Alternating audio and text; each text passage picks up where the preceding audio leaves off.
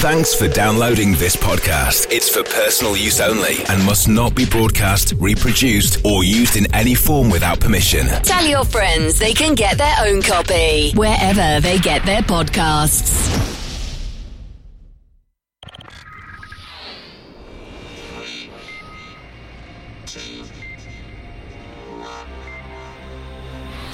The Hankook International Endurance Series on RS1. On RS1. Part of the Radio Show Limited Network. A very good morning, and it's a good Sunday morning here in the United Arab Emirates. John Hindhaugh, Phil Anson, along with Nick Damon and Joe Bradley to take you through the second round of the Hankook Middle East Trophy. Should have been the final round, isn't. That will be next weekend for the Dubai 24 Hours, which we'll have for you live for you as well in just on 7 days' time. So we've had to shuffle the pack a little bit. In December, we were at Q8 for that absolutely extraordinary race for the overall victory in the last 28 minutes. That saw CP Racing hold out by half a second. And then it's here this weekend before we head to Dubai and the Autodrome for the final round and the traditional start of the 2024 season, of course, as well, because that effectively will kick off the Hankook Championship for 2024. It's beautiful conditions. Thank you for those of you in Europe in particular who are up early. Those of you in the States who are up late and getting ready for what we expect to be superb action. And we'll continue through today with qualifying from Daytona coming up later on. But let's look forward to what we have in 2024. We get into the bulk of the European season when we visit beautiful Mugello in towards the end of March, 22nd and 24th. The following month, we're off to Spa-Francorchamps, and the 19th to the 21st of April, both 12-hour races, those. Then back to Portimao and the Autodromo Internacional do Algarve on the 10th to the 12th of May. That is a full straight through 24-hour race. Then back to Misano, one of my favourite circuits. Beautiful again, the scenery around it as we head there in July.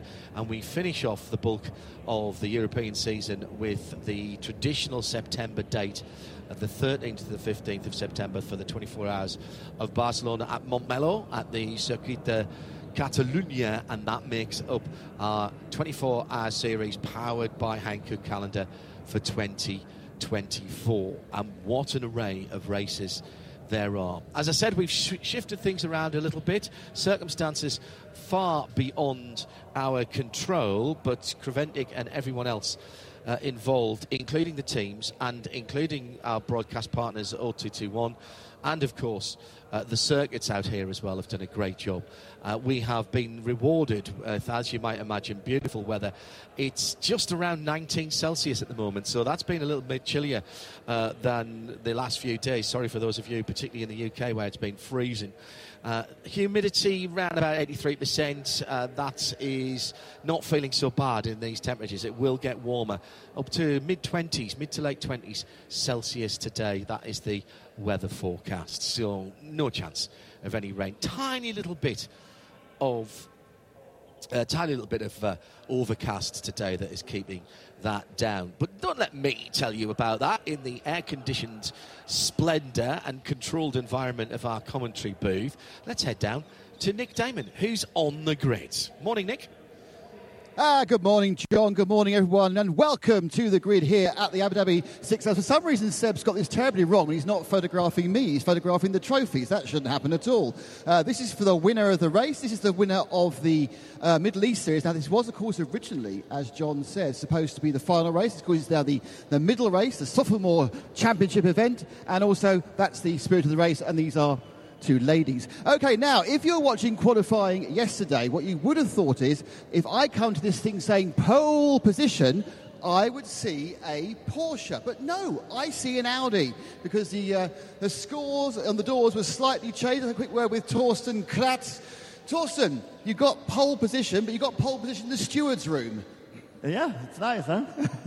So, I think the team made a great job during the last days. So we had a bit of trouble with the setup in the first day, but we managed it well. Yeah, and yesterday we have been lucky with traffic, and we got a good lap, all of us, and so the average was good enough for pole. So how different is the approach to a 6-hour race rather than the usual 12 or 24 hours we do in the Creventic series? I mean, at the end, it's the same. You have to go through. You have to do a clean lap, clean race. You have to avoid penalties. So it's the same for us. It doesn't matter if it's 6, 12, or 24 hours. Of course, less exhausting. And at the end, it's a good preparation for next week for the 24 race in Dubai. Great stuff, Torsten. This is the Haas RT Audi, of course, the Antigua and Barbuda registered machine that's been so successful this season. Now, the car that should have been on pole is next to it, and that's the white and red number 96 car collection machine. This is the man who thought he put it onto pole. Luke Hardo. Luke, disappointed not to be on pole?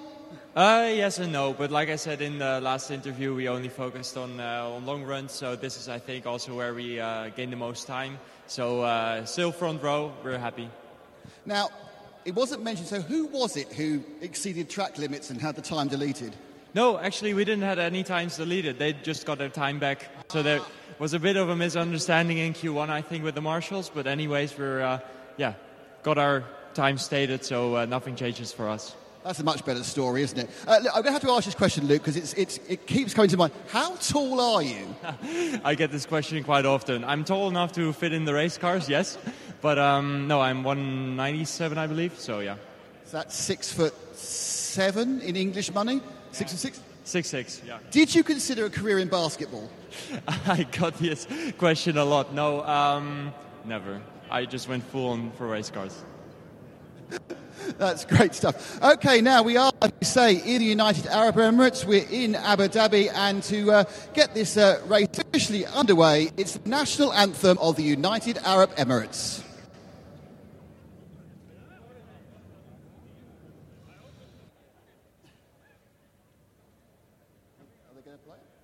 Okay, we'll carry on going till I think there's a slight issue in the room, but we'll keep going. Okay, so a bit further on, we find our third and fourth qualifiers in fourth place. It's a different paint job for a very, very well-known car within the Creventic series. Of course, it is the Herberth machine, the 91. Only one Renault in the machine this time. We have Antares Au, who is in the team.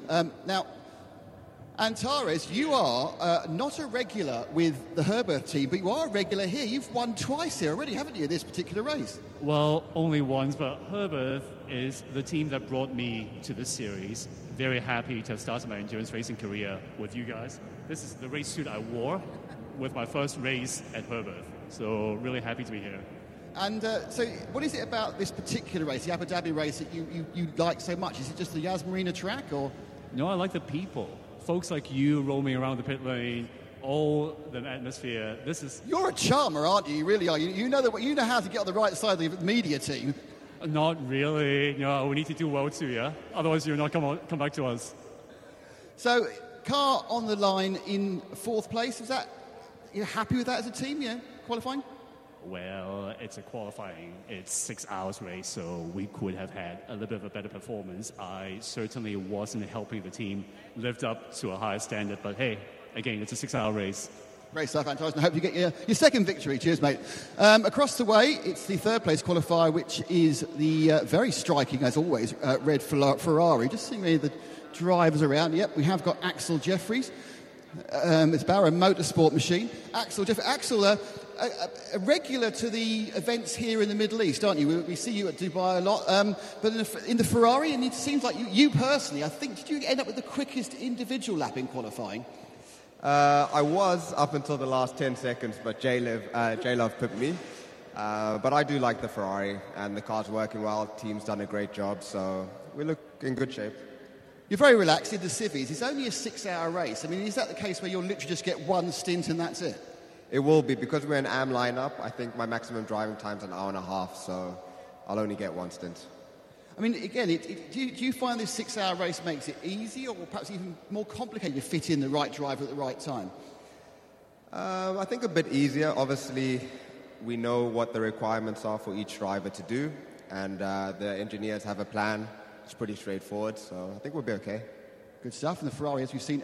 But just to point about this, we know that's the third car, and you've got the top three is three different chassis. We have an Audi, a Porsche, and a Ferrari. Then we have another Audi, and then we moved into a team which we are normally used to seeing in a Porsche. It's a Grove machine, but it's actually now with a Mercedes, the CLS. Let's see if we can grab a quick word with one of their drivers. Sorry, I can't see. Hang on. It's Jordan. Jordan Love. Jordan, I've just been told that you actually got the individual fastest lap in qualifying. Unfortunately, the team's in fifth. No, it's good. The car's fast. Team's doing a mega job. First time for me here, and really enjoying it. So, we're here to see how good we can go and hopefully move forward. But yeah, car's good. We'll see how we go and press on. Fastest guy here, you must be a fan of this Yas Marina track. I mean, does it work well with GT3 machine? We know it has its challenges when we normally see it in F1. Is it a better track for sports cars? Yeah, as I said, first time for me here and really enjoying it. So obviously fast, flowing, quite a technical track. It's deceivingly quite difficult, but yeah, really suits the car nicely, and car's good, so all good. So Jordan, he's the fastest man around here in AMG GT. It's Mercedes, but he likes the flow. He likes the technical stuff. But John, you need to talk us around the track completely. All 19 corners now. They cut a couple out a couple of years ago. 16 corners. I'm pleased you're not driving. It used to be 21, and it still can be, depending on how things are laid out. This track is 5.281 kilometres or 3.281 miles with those 16 corners. Everybody knows the circuit. It's been a subject of so much discussion down through the years. We have three very distinct sectors coming across the start-finish line at the Formula One pits to turn one. That's actually much more of a corner in a GT car, hitting somewhere near 240 kilometres before you break down, go down a gear or two through turn two, and then up over the top of the rise at turn three. So one or two people having some issues there earlier on in the weekend, not necessarily in this series, but in the pro cars. We had a couple of McLarens hit the wall there over what I'm going to call Carlos's crest. Up to just over 230 clicks before you go all the way down the gearbox at turn 5, the hairpin. Then onto the long back straight. And it's very long indeed. That's the top speed that we're reaching there. Getting on for 270 kilometres an hour, then down to 50 miles an hour through 6 and 7. There's a couple of different lines around there. The curving run past the support paddock and pits to turn 9, the parabolica, if you will. Now, this is slightly banked, and it looks much more banked in a GT car than we normally see on Formula. And there's about 74 different lines through there. Through the kink at 10, proper corner at 11 and 12. Got to get that really sorted out. Then down about 60 miles an hour underneath the hotel. Pretty much a single line through there, and it's very tight. You go off there, you're going to hit something hard. 15, tricky, but you set yourself up for 16. Watch track limits there as well on the exit. You will get 3 warnings before you are brought in for a stop and hold or a drive-through penalty. That's the lap here at Yas. On the grid. Seb, you get a look at this. We have a fan club. We love a fan club. Look, it's Mr. Finn Gerritz from the Huber Racing. Look, there's thousands of people with Finn Gerritz T-shirts. And here is the man himself. It's Finn. Oh, he's a hat now. Everyone else has got his hat. Finn, you appear to have outfitted most of the grid. You've bought your own fan club. Well done. Yeah, it's my sponsor and partner for this race, Infinia 88. So they all came from Indonesia only for this race. It's a unique event for them. And here we are, around 30 people with the same outfit and the same caps, perfectly prepared for the race. So you basically, is this your first Creventic event, or have you done other Creventic ones? No, it's my first race here at the Creventic. I drove here 2 years ago in Abu Dhabi at the Asian Le Mans, but it's the first race. And unluckily, the qualifying was not what we expected, but now for the race, we will give everything. So how does a European German driver end up with a massive Indonesian fan club? It's crazy, really, to have fans worldwide and partners also to show them from Indonesia what is possible here in Abu Dhabi with the Creventic, and they will have a lot of fun, and it's a lot of emotion for them here.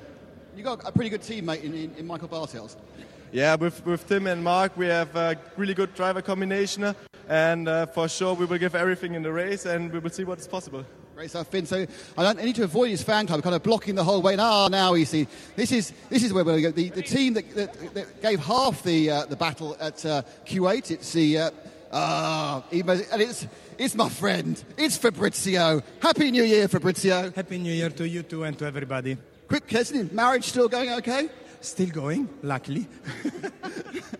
Okay, so qualifying a bit further back than you expected, yeah? Not really. We had some problems, so we have been much slower than we were supposed to be. So now it's the race. The car is back to normal. Race on. It's a short race, so doesn't leave too much to strategies. The BOP is not to our advantage. We have to get it to the end. Dubai will be something else. Yes, because of course you and the rest of the EV Motors team are obviously right at the front of the Middle East Trophy, aren't you, with the second place you had in the first race?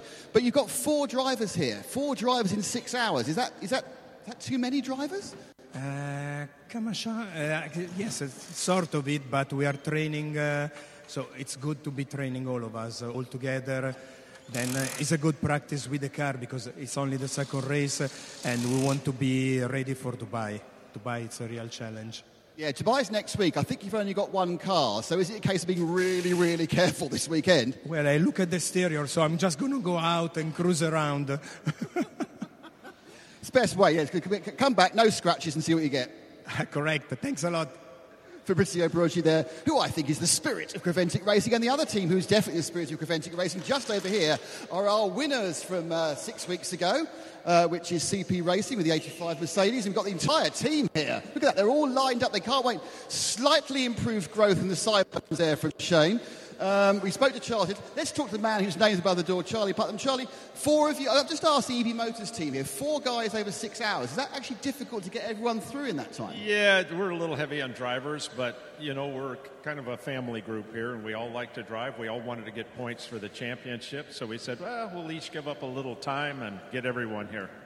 You're leading the championship. Obviously, there's really only 3 GT3 cars in it. Unfortunately, the other 2 are ahead of you, which is the BMW and the Porsche. Is it a case where you're really now just looking at those 2 cars, or are you still considering the race as a whole? Well, we race hard all the time. That's what we come for. Nobody comes to just lay back. So we'll run our game. I mean, we'll run as consistently and as hard as we can the whole time. And one of the advantages, I've seen parked in the paddock, you actually have a spare car, so you can afford to smack this one up and still have a new one for next week. Well, afford is a relative term.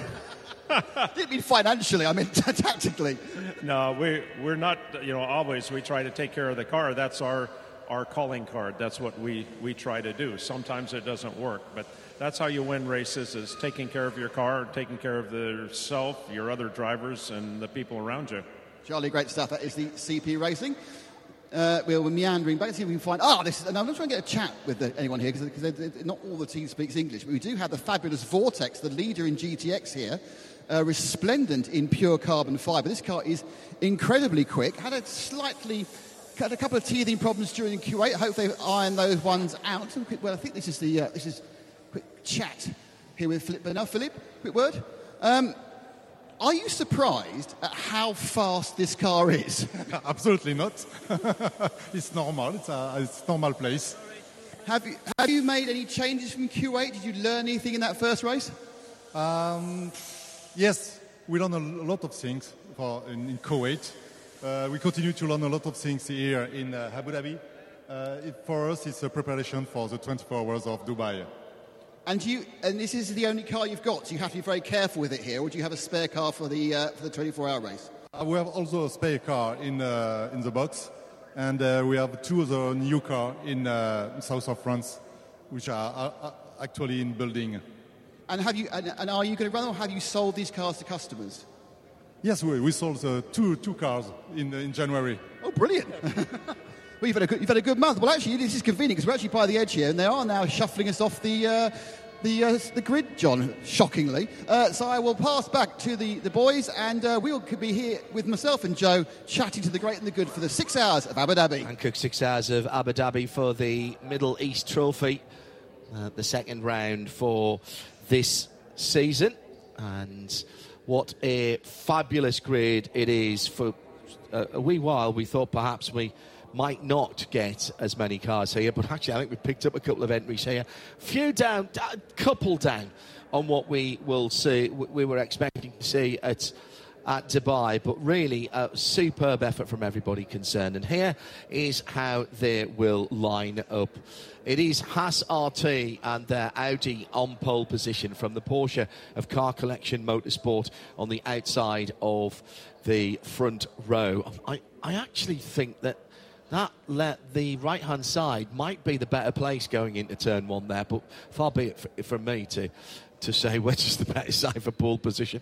Then it's Ferrari and Porsche in the shape of Baron Motorsport, the number 86 bright red car, and the black and gold Herbeth car, and it's Antares Au who's going to start that car. Grove Racing in their GT3 Evo AMG have the M4 GT3 of Century Motorsport for company. Carl Cavers, Lewis Plato will start, and Jack Barlow, the all-British lineup on row 3. Row 4, another Union flag there for Race Lab, and the McLaren 720. That's another different manufacturer. Only Porsche with multiple cars in the sharp end of the field. Huber Motorsport in 8th position.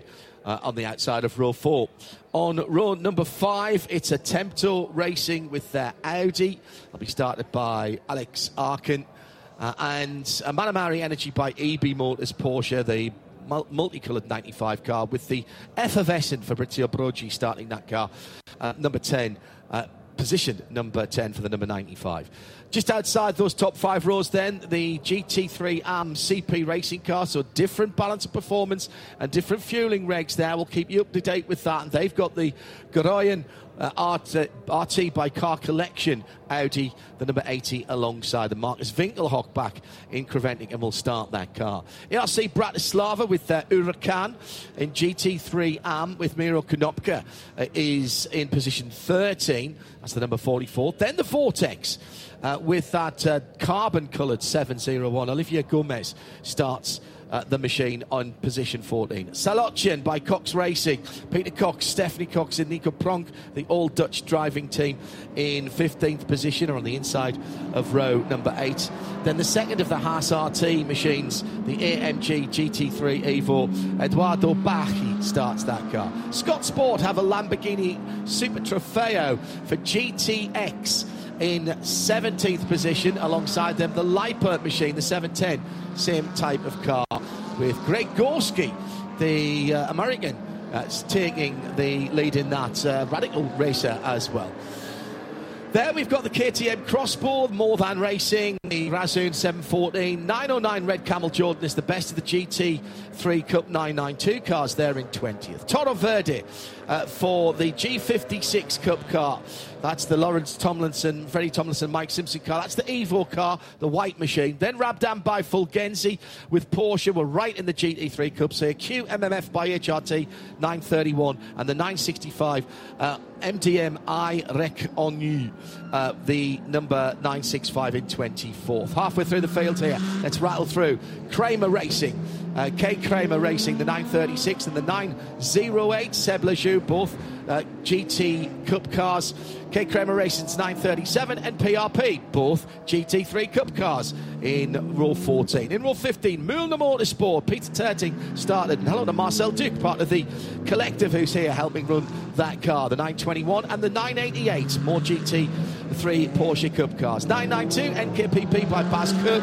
Welcome back to Harry Hilders and Guy Spessem. A bit worried about this. They want to keep that car in one piece for next weekend, as do Century Motorsport with Ravi Ramiid and Charlie Robinson in the M4 GT4. GPM by Dragon Racing's Mercedes, the 408 is in 33rd.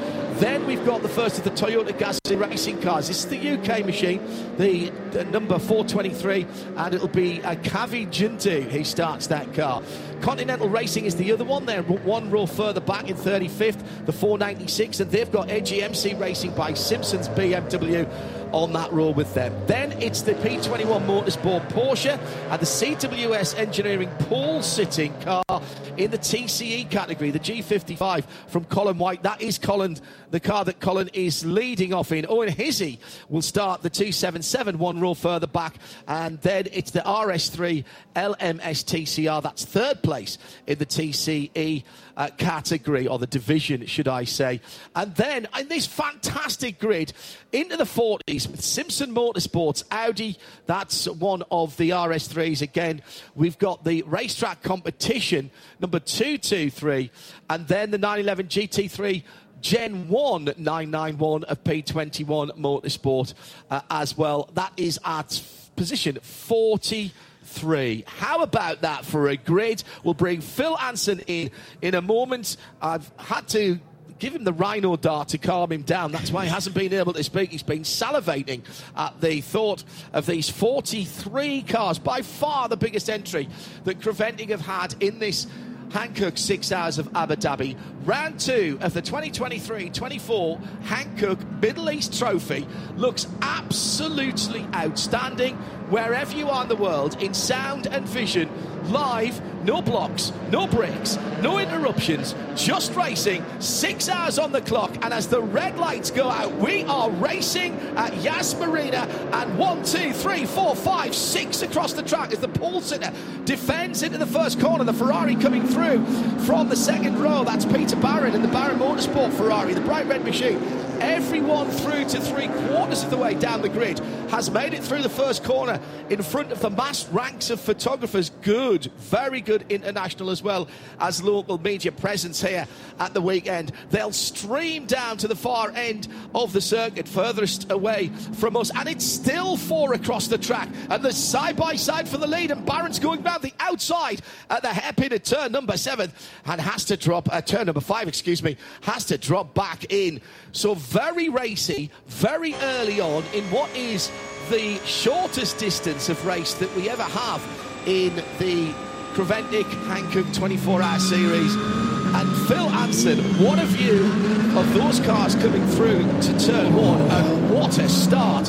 This looks like a traffic jam on the 311 coming down through Sharjah on a Friday morning.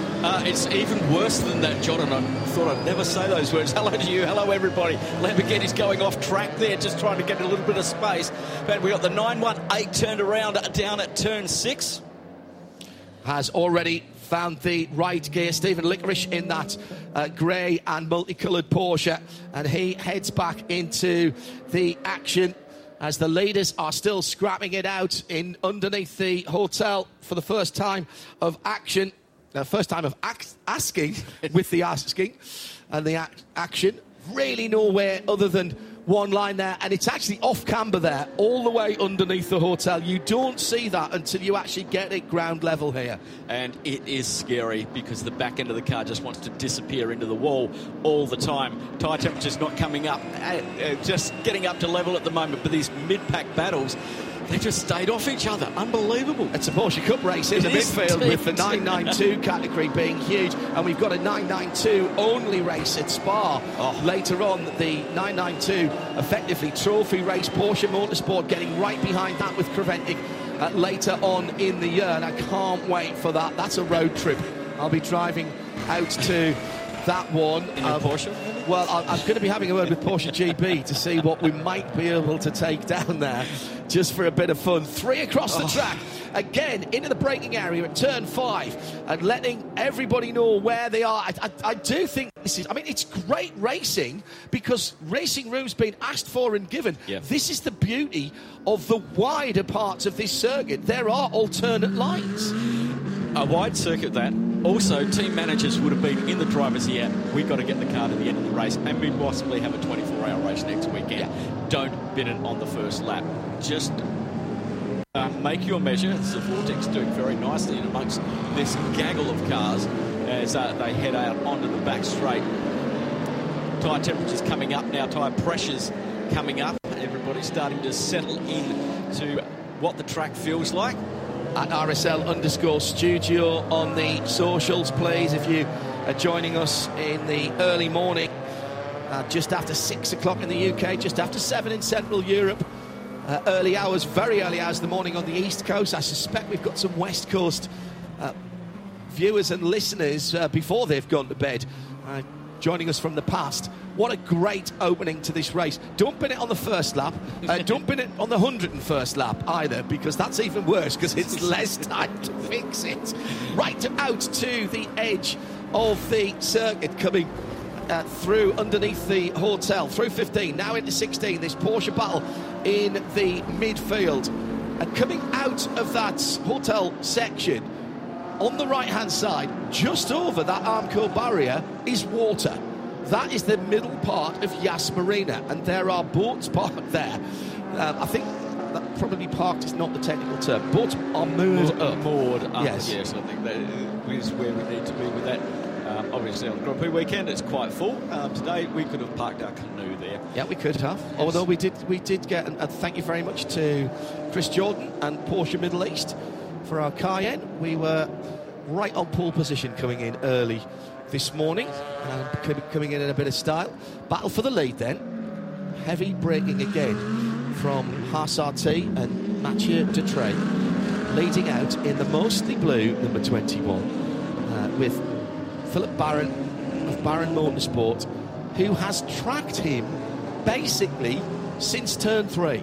And at this time of the day, that's all right, but you cannot sit that close behind. No. Through turn 9 at the moment, I did notice that Philip took a different line there and just got half a car's, maybe 3/4 of a car wider. That's to get a bit of air onto the front of that car, not necessarily for aerodynamic effect, although that will help there on one of the faster corners, Phil, but that's to keep the Ferrari engine cool. Yeah, and also he's getting disturbed air from that one, and he had a little twitch in the middle of that, on the entry into that corner, and we were seeing that from one of the support races in the Ferrari as well, and in the 488 Challenge Evo, having issues on turn-in on that turn 9. It just seems to upset the Ferrari a little bit, and the Porsche was much more stable through there, as was the Haas RT Audi as they went through.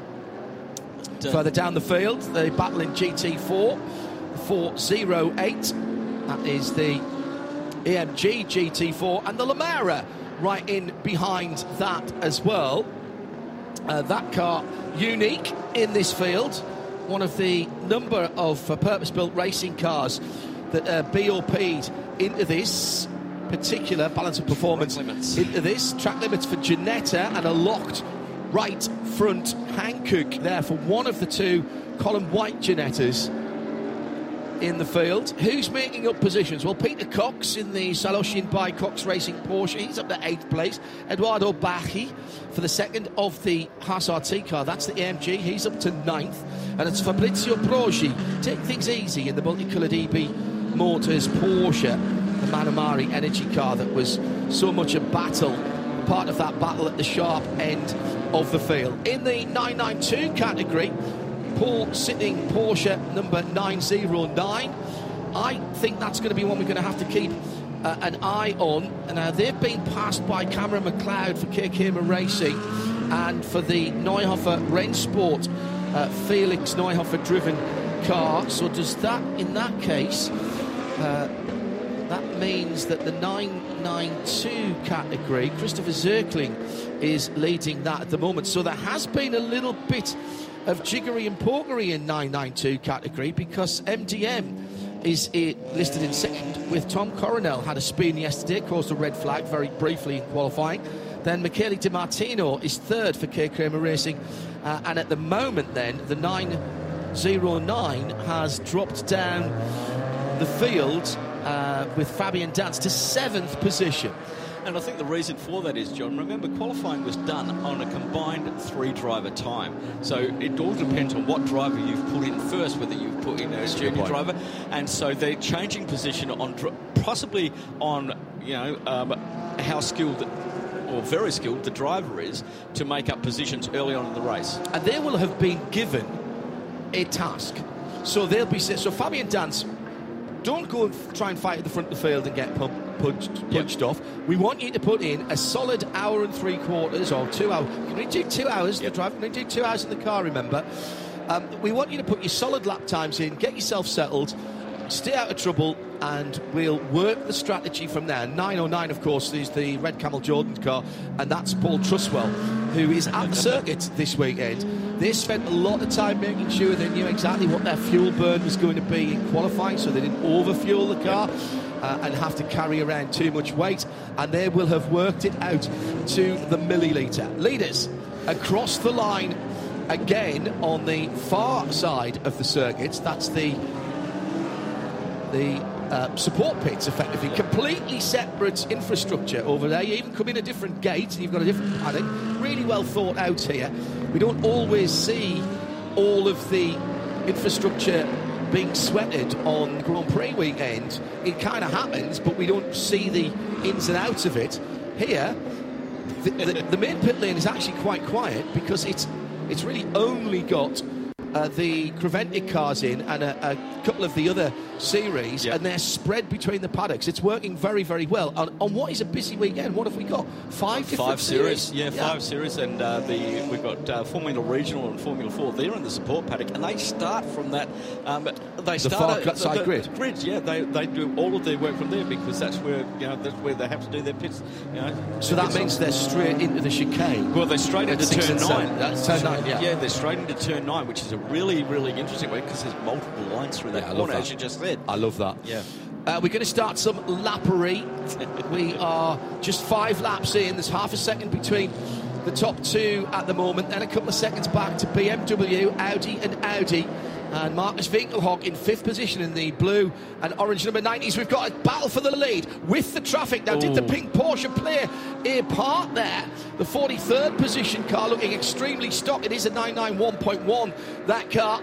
And a little bit of defending in the middle of the road by the Haas RT driver, Mathieu Dutrey. Round the outside, Philip Barron has tried that one before. Through 6 and 7. Now back on the throttle. Over the curving run past those support pits, and again right in the middle of the road. Nice driving by the Porsche driver who lets the battle for an issue. I think he's got an issue. No, I think he's just keeping out the way. Just have a look at the rear right of that car. Let's have a look as he goes through. I'll check his lap times. It's the car that is in last position at the moment and has been lapped, but of course running its own race. Several classes here. This is the P21 motorsport car. Correct. Yeah, Costa at the wheel. Sort of sweating the excitement in the movie award season for Barbie there with the pink colours. Yes. Margot Robbie couldn't turn up this weekend. Apparently, they were hoping for that. Yeah.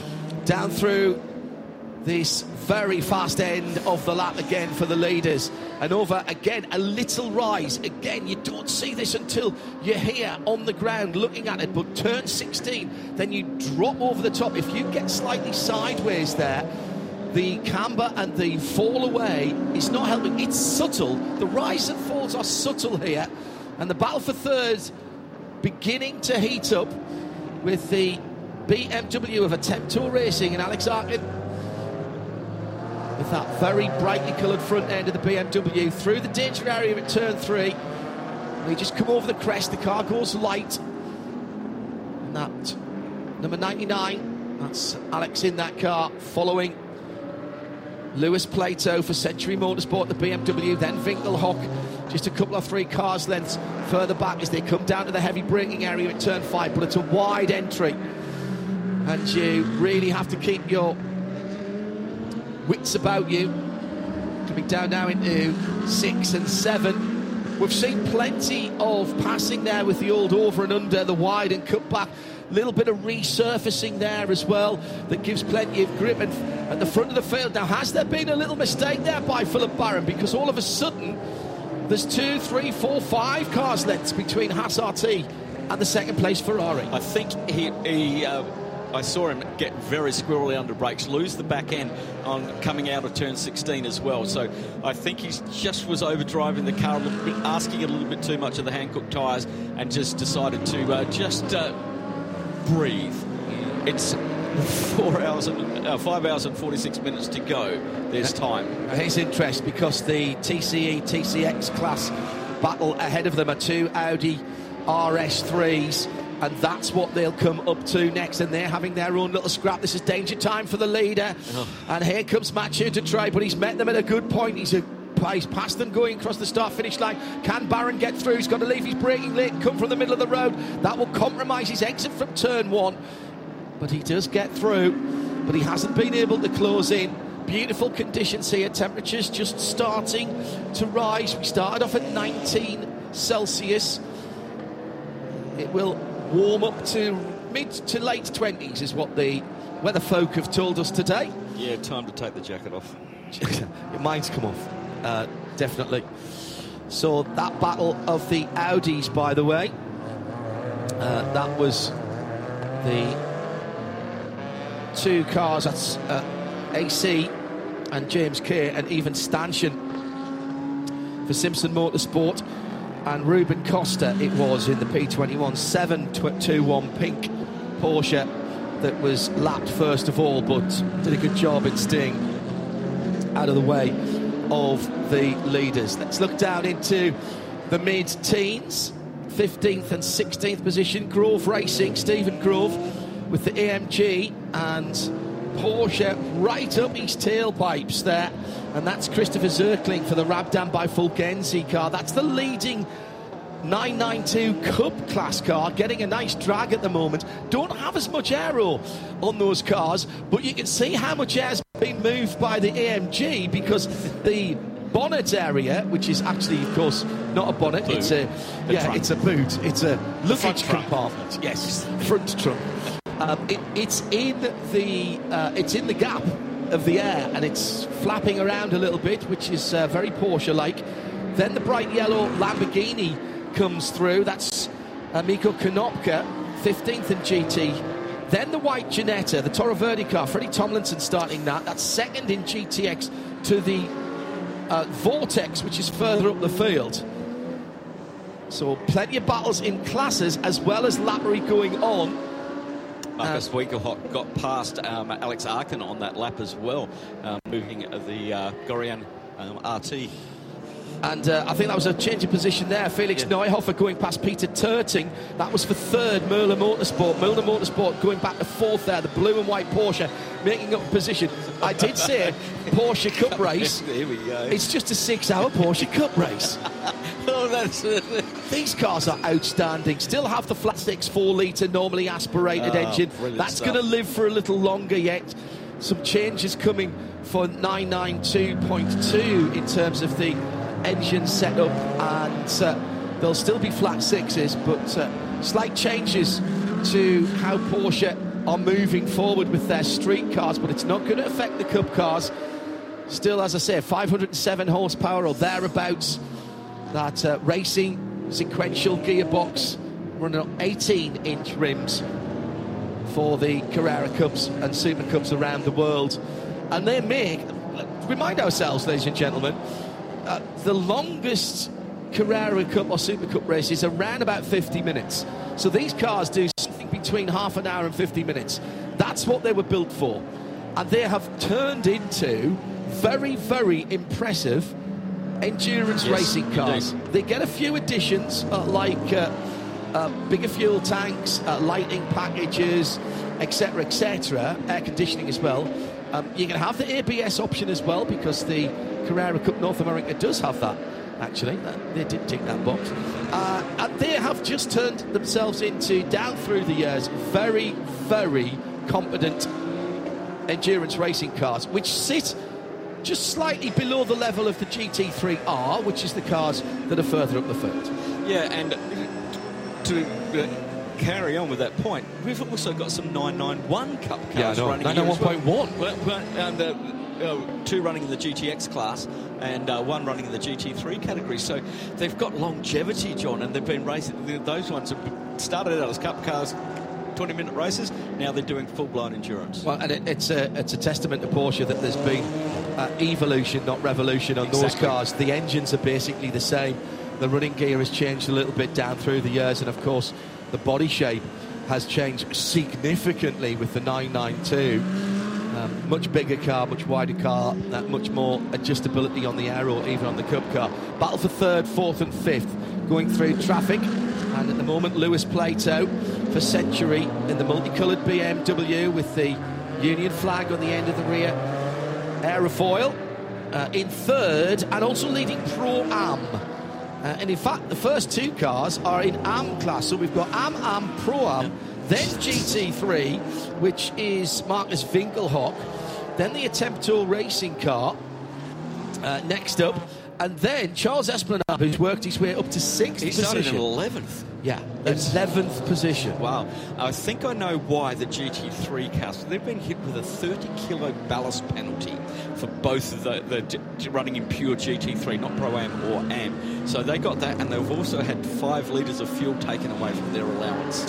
One of the drivers that Nick spoke to on the grid, Finn Gersitz, for Huber Motorsport. He is in 9th position, having just moved up there, gone past Justin Plattner for Car Connection last time around in that Porsche GT3 battle. That was GT3 versus Pro-Am. Philip Barron just lost touch with the leader for a moment and has one of the GR Supras right there. And a little bit further back down the field, we are battling for 8th and 9th. Eduardo Bacchi in the Haas RT Mercedes has got the multicoloured number 50. There he is. That's Finn. He's the man on the move. And the tricolour coloured red, white and blue Porsche moves up another position after we've talked about him. Now, CWS into the pit lane. And that is one of their 2 entries. Colin White at the wheel at that one at the moment. That was the better qualifying of the 2, Phil. And the 278 is into the pits, goes up on the jacks. Now, does this look even reasonably like it was planned? Nick Damon and Das Camera Machine with Seb with him. Nick, what is this? This doesn't look standard for Colin. Something's happening actually in the footwell, but the dolly jacks are going under the car, so it's going to be wheeled back into the box. I'm being told, Nick. I've been told from Natasha, who was watching the lap times for us back in Cologne, that car was slow in the last sector. Yeah, they're not looking at anything immediately mechanical. They were looking at footwell stuff.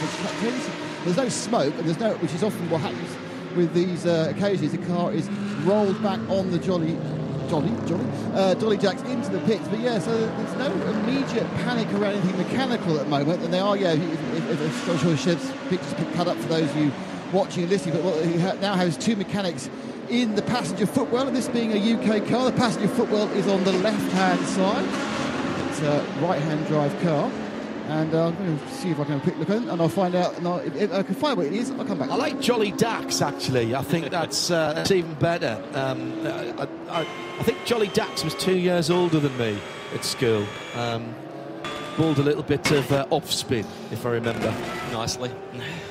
11 laps in, and the gap at the front of the field, Mathieu Tetrey has made the best of traffic, and he's pulled out to almost 2 seconds now from Philip Barron and Barron Motorsport.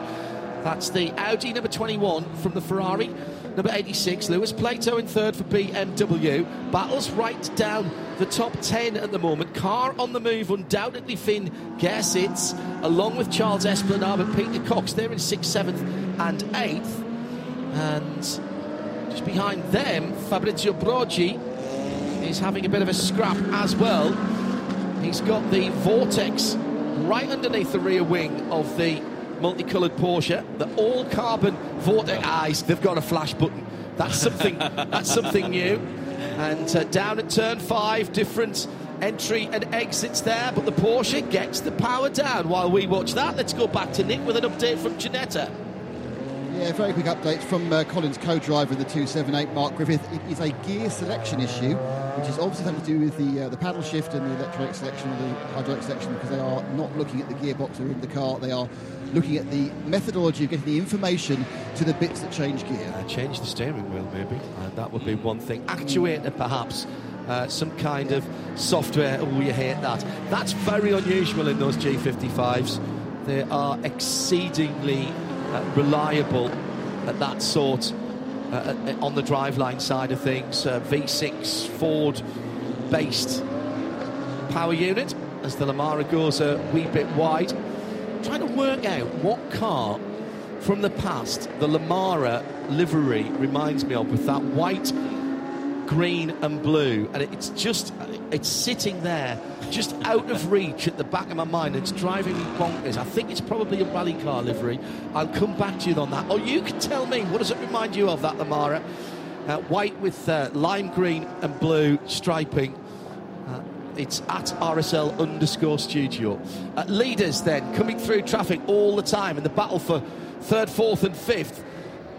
And it looks as though Lewis Plato has got away a little bit. He was a super quick starter at Kuwait Motor Town. Marcus Winkelhock in the Goroyan RT by Car Collection Motorsport is gaining and having a look at the back. Now, Marcus has to be very careful. He's already been pinged for track limits. Oh. He's on his... We see it every 3 track limits, we get a notification. The next 3, if he does 3 more, he'll get a 10-second penalty.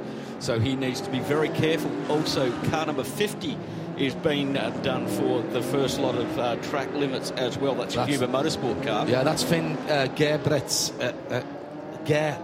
Gerzitz, excuse me, Finn, who has charged up through the field. Lewis Plato doing a cracking job holding those 2 low-slung machines behind him, the Audi and the Lamborghini, very much closely related, using the same V10 engine and gearbox. Lamborghini about to come and play at the top level of endurance racing. Their SE63 GTP LMDH car making its debut at Sebring in a few weeks' time, and we will have coverage of qualifying for the Rolex 24 later on today, live in sound and vision.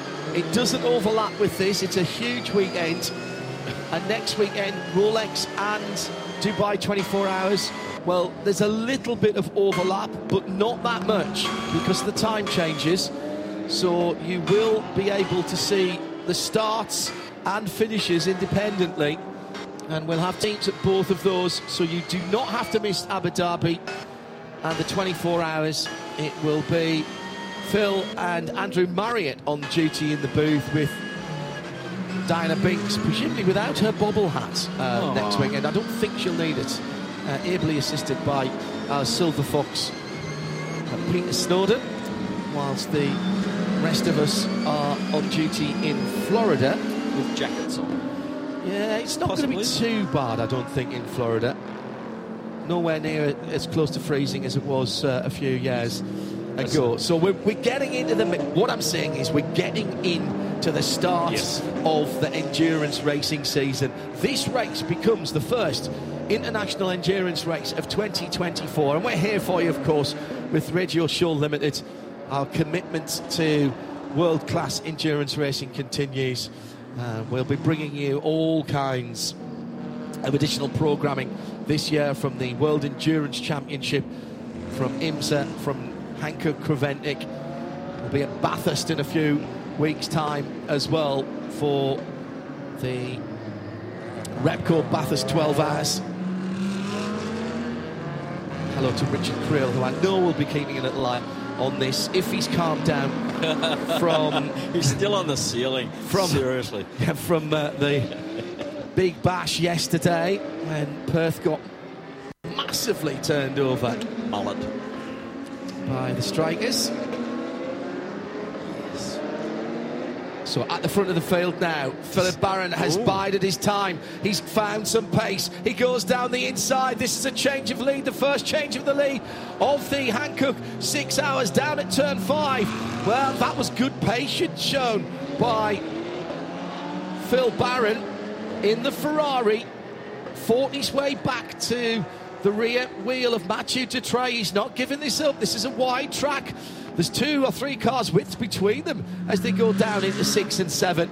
And Dutrey takes a very, very late apex out through 7. He'll get a good run here. He's pulling up. He's down to under a car's width. Now, has he got the ponies to get alongside? It looks like Barron realises he's staying all the way over to the blue stripe on the left-hand side.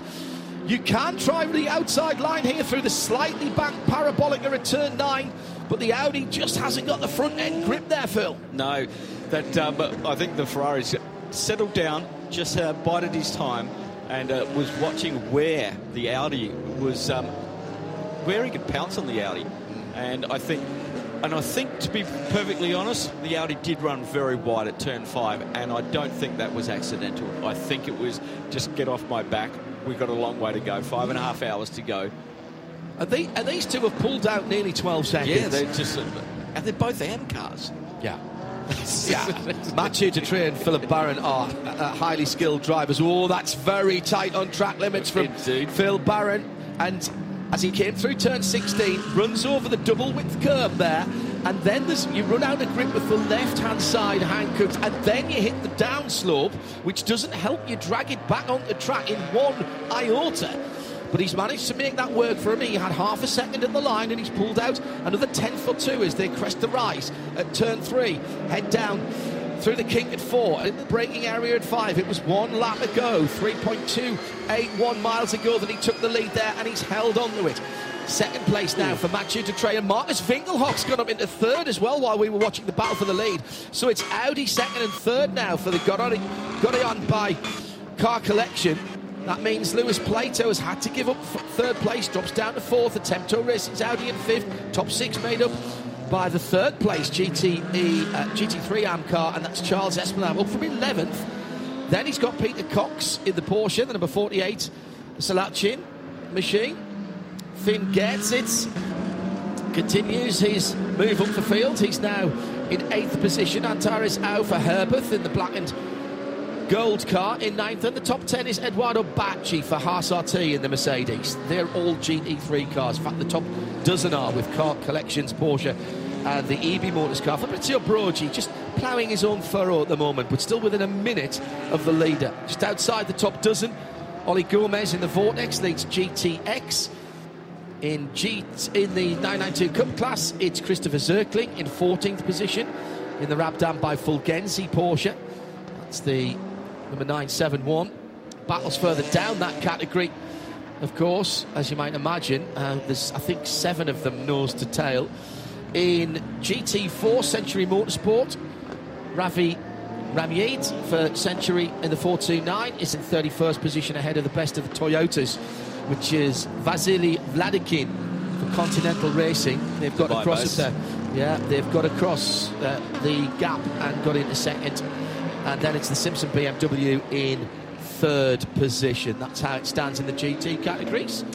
We have the McLaren in the fuel bay. Now, the fuel bay is before you get into the pit lane here at the Yas Marina circuit. You come around the pit lane, you're in the fast lane, and you turn right into the pit lane. You go down alongside the medical centre, back around to the helipad. Then Creventic bought their 6 brand new pumps down here, which do all of the calculations, and we'll get into that a bit later on how fuel flow and how many litres you're allowed with your car. But when you come out, you cross over the fast lane coming in. So the fast lane has right of way before you go back and then enter. You're in the 40k zone, 20k in the fuel zone. Then you get back up to 40k to run down to the pits on your right-hand side. So we mentioned the 992 battles going on, and the number 909 is in the thick of that. Fabian Dance in between Tom Coronel and Abdullah Ali Al-Khalifi, the QMMF by HRT. Good to see those guys back and racing, and just ahead of them is Fabian Dance. Ahead of Fabian is Tom Coronel in the red, white and grey 965. Then it's Felix Neuhofer in the 988, which is the mostly grey with red striping car, as they come across the line now and head towards turn 1. Felix absolutely chilling on a Sunday morning here. Hasn't even got his headlights on. Day notice lights are on, yes, because they all run with those, but the guys behind with their headlights on full beam, giving it full beans as well. Let's head back down to Nick Damon in the pit lane. What you got, Nick? First actual pit stop, which is the 13 McLaren. It's not our first visit by a GT3 McLaren for many a year as well at the Hankook Series. Probably 4 or 5 years since we last had one. Here's Lucky Kiera, who's in the car, He hasn't got out, and I was thinking this is out of sequence. I thought we'd be seeing a puncture because they put a complete set of boots on it, but no, all tyres are inflated. No obvious reason for the car. No, they didn't look at anything, so just looks like they short-fueled him, and it's part of the way you're always back-timing 6 hours from as soon as you start, John. Yes, that is a very good point. You start the strategy very, very early here. Marcus Winkelhock has peeled off. I'm suggesting that just over half hour in. Yes, but that means he'll get 1 more hour, and he's only allowed to do an hour and a half. So what you're doing here is Marcus is going to either get out of that car and put in one of the other drivers and save his final hour for later, or he's going to do his full 1 hour and 30-minute stint. Good morning to Josh Barrett, to Kevin Luther, to Jerry Z. Jerry Z tuned in at the very early hours of the morning. What is it? 1:30 in the morning in Florida, in sound and vision, getting a little bit of Middle Eastern sunshine through the sound and vision for all of you who are tuned in at RSL in _ studio. Thank you very much indeed for your support this Sunday morning, busy Sunday as it is. Stay with us right throughout the day, and we'll give you a couple of hours after we're finished here in Abu Dhabi at Yas Marina. So grab yourself something to eat, take a deep breath, and then we're qualifying for the Rolex 24 later on. Next weekend, Dubai 24, full coverage of that for you, starting on Friday. It's a Saturday-Sunday race, remember now. Gone are the days of the Friday-Saturday race, so we'll have qualifying for you into the darkness on Friday night, and then the full race Saturday through night practice as well, I think. Yeah, night practice as well. One of my favourite sessions, that, Phil. It is indeed. We've had our first time penalty, and unfortunately it's for Colin White in the 278 in the pits with that gear selector problem. He came into the pits a bit too quick, and he's picked up 18 seconds of time penalty. If your day's going bad, it's just getting worse. And that 18 seconds is there's a calculation, isn't there? How far over the speed limit you are, you get a certain amount of seconds. He would have been 9 kilometres an hour over the speed limit because it's 2 seconds per kilometre an hour.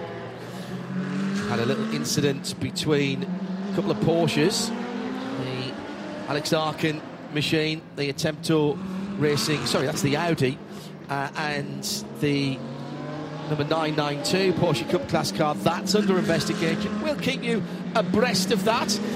It looks like Winkelhock is out of the number 80 car. Nick Damon is there. Yep, in has got Roman Mavlinov into the 80 car, racing for Armenia, and he is Armenian. Winkelhock will get out. He obviously got the first half hour in the start, so they've again. This is not. He's walking away in a weird way. Like, I think he got run over. I think he got lightly clipped by the wheels as he was a bit too close. I think he may have got run over, but I'll ask you about that in a minute. Obviously, we'll have a word in a second.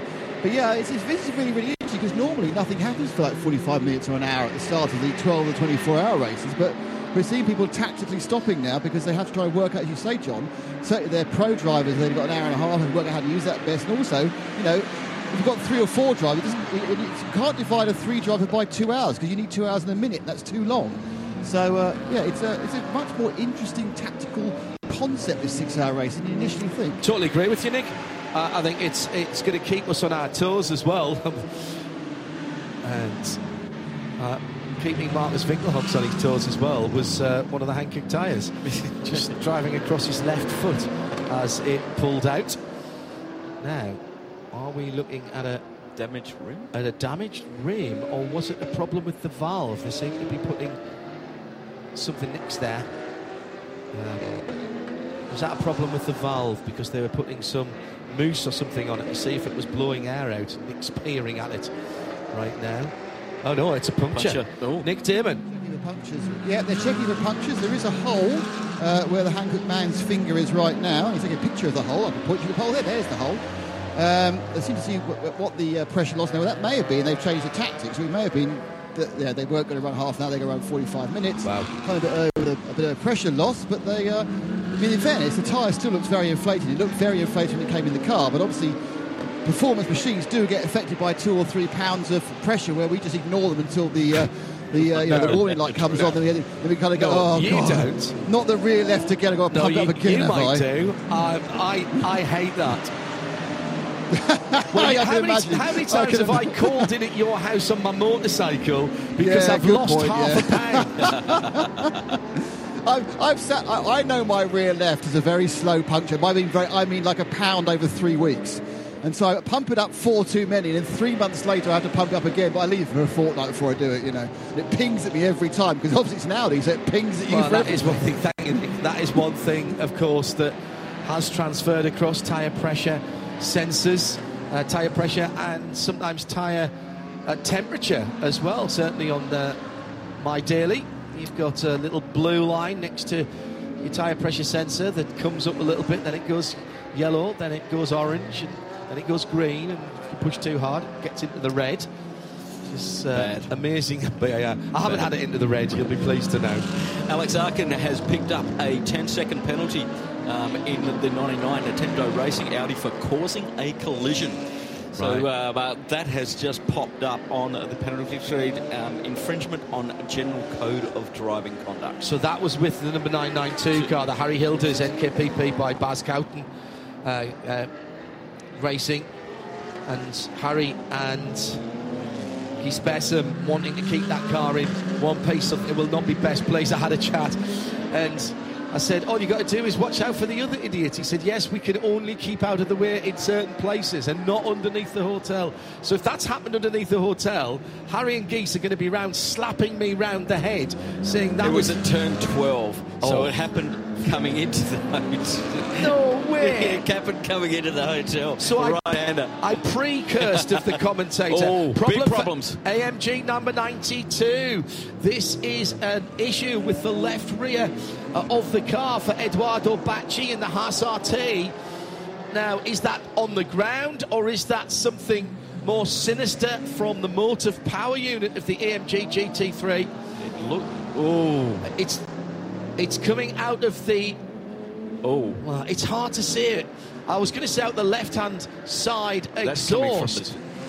Stay with us for a moment whilst we try and check this out. Nick's got Marcus Winkelhock. We'll keep an eye on that as he speaks to the man who's just got out of the number 80 car.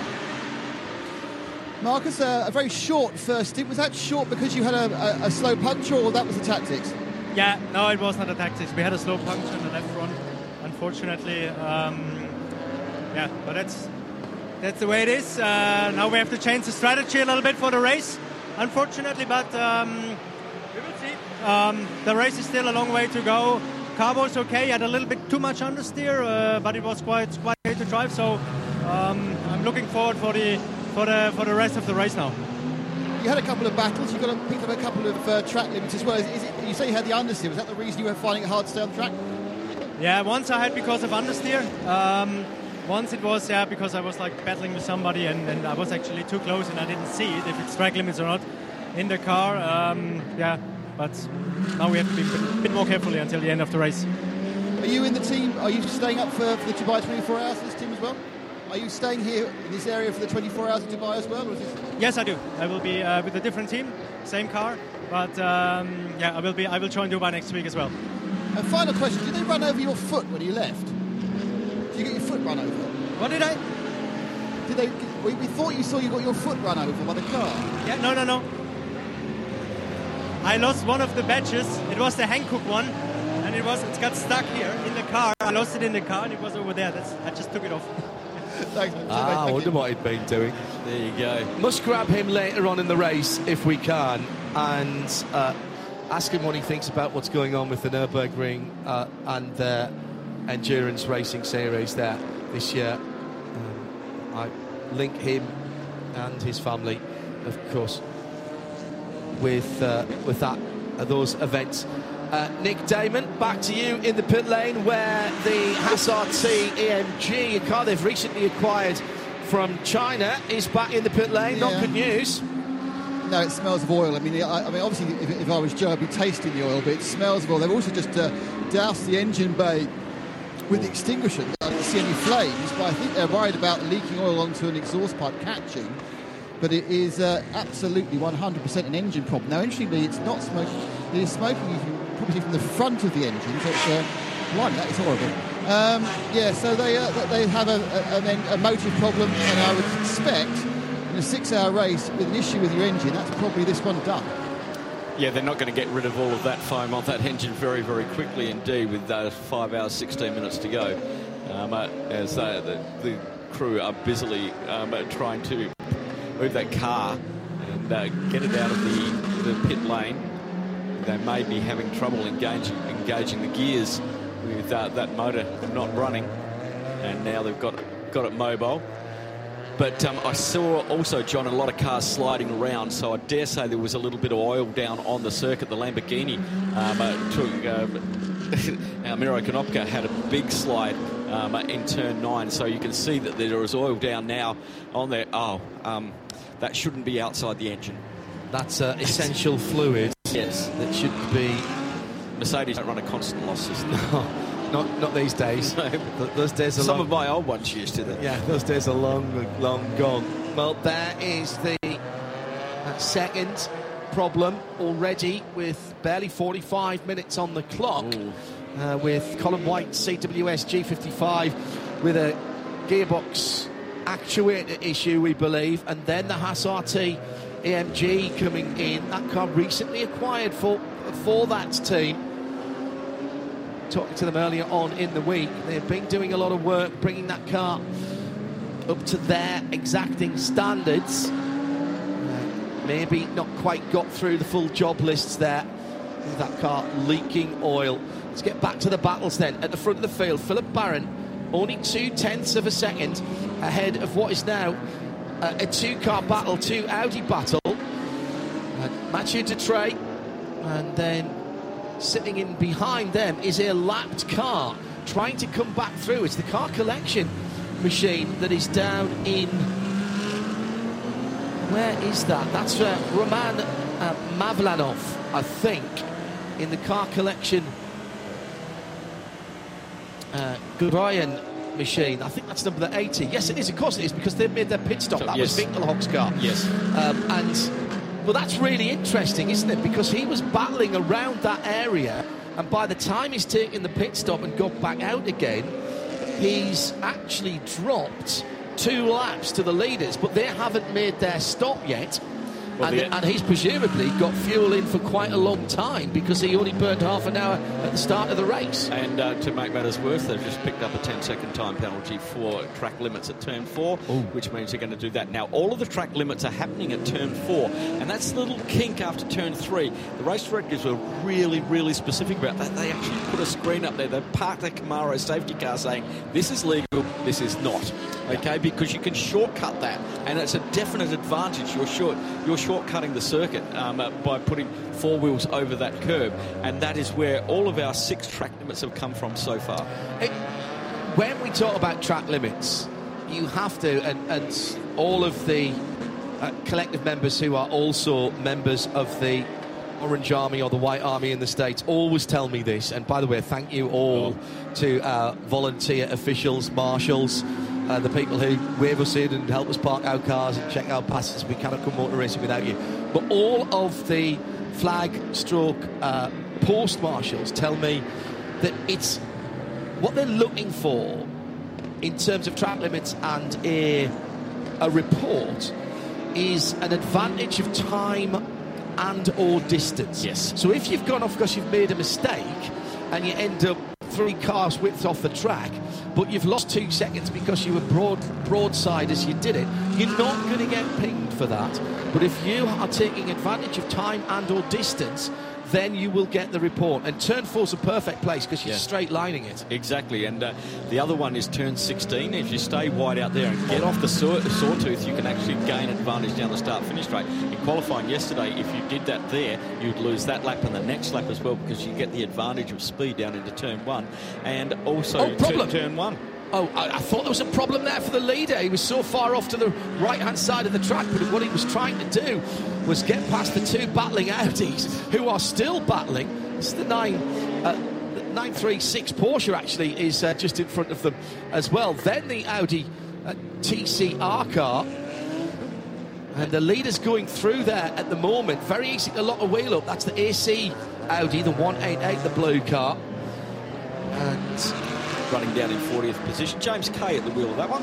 Yeah, nice to see James. And that's got the next generation of Neil racing in that one as well. Matt Neil is here. His son Henry is here, and he's almost as tall as his dad. Matt actually was the first person we saw as we pulled into the circuit and came up through the back of the pit lane, and I waved at him and he looked completely blankly at me because he clearly wasn't expecting me to be driving a locally ventured car. So when I got out and we walked back to pick up credits and that, he went, "Oh, that was you?" I went, "Yes, it was me." Peter Cox has pulled up to 6th position in the Salochin by Cox Racing 911 GT3R. This is the 991 Gen 2 shape of the full GT3 car. So not yet the latest version of the car. Well, do you know what? No, I think that is a 992. Different rear wings on those two. Oh, yes. So, yes, that's how you tell. Sorry, I was looking at the car behind there for a moment. You schooled me on that, John. Yes. So the green and black car is the 991.2 with the, what you might call... Yes, traditionally mounted wing. Going past him at the moment is the number 50 car, which is Finn Gersitz in the Herber Motorsport Porsche. That's got the swan neck, ring wing mount, which is mounted from the top. That's how you tell the difference between 991.2 and 992 in the GT3R. You'll notice that the red, white and blue car is a wee bit wider. It has a slightly different body shape and different aero front and rear. And it has a really nice little ducktail on the top of the engine cover that has a hot air exhaust vent in it, actually. There's very little difference in terms of the performance of the engine because they are using versions of the flat six. So Peter's got a 4-litre version, and ahead of him, Finn's got the 4.193 or whatever it is that came as a development of the Le Mans car, the RSR. And people said to me, why was it never out to fully 4.2? Well, I asked that very question at Le Mans when it went out to 4.2, and one of the engineers showed me an engine that was being stripped down, and you could not get a piece of tissue paper between the cylinders. So 4.19x, whatever it is as far out as that engine will go. Otherwise, it'll go from being a flat 6 to a flat 2, and it'll be a very odd-shaped piston that is running up and down it. Indeed. We expect this first stanza to run a little bit longer due to the fact that they can fill the tanks up on the cars. And then we will get into all of these different models of cars have a maximum fill, not a maximum tank. You can't fill the tank up. They all have a maximum fill respective of their car type. And some of them also have fuel flow restrictions as well, back down to 95, 92.5. I think the Porsche has the worst, 90 litres at about 90% flow rate for the 992. It's all about the balance of performance. Oh, most definitely. Without necessarily having to change things like engine restrictors, throw a whole load of weight on. Weight is part of it as well. But it's looked at as a holistic way. Well, BOP is done in 3 areas: car, fuel and driver. Okay? You don't have to go and buy expensive parts. On the car, weight restrictors, which are available for the Porsches, power sticks, a lot of it can be done on the ECU rather than replacing boost limits. Then certain cars get fuel bonuses, like the 991 running in GTX. They can take 100% fuel under code 60. Okay, so that's been allowed for that. Fuel, just as I said, max fuel load based on car type and flow rate, so that's how that's regulated.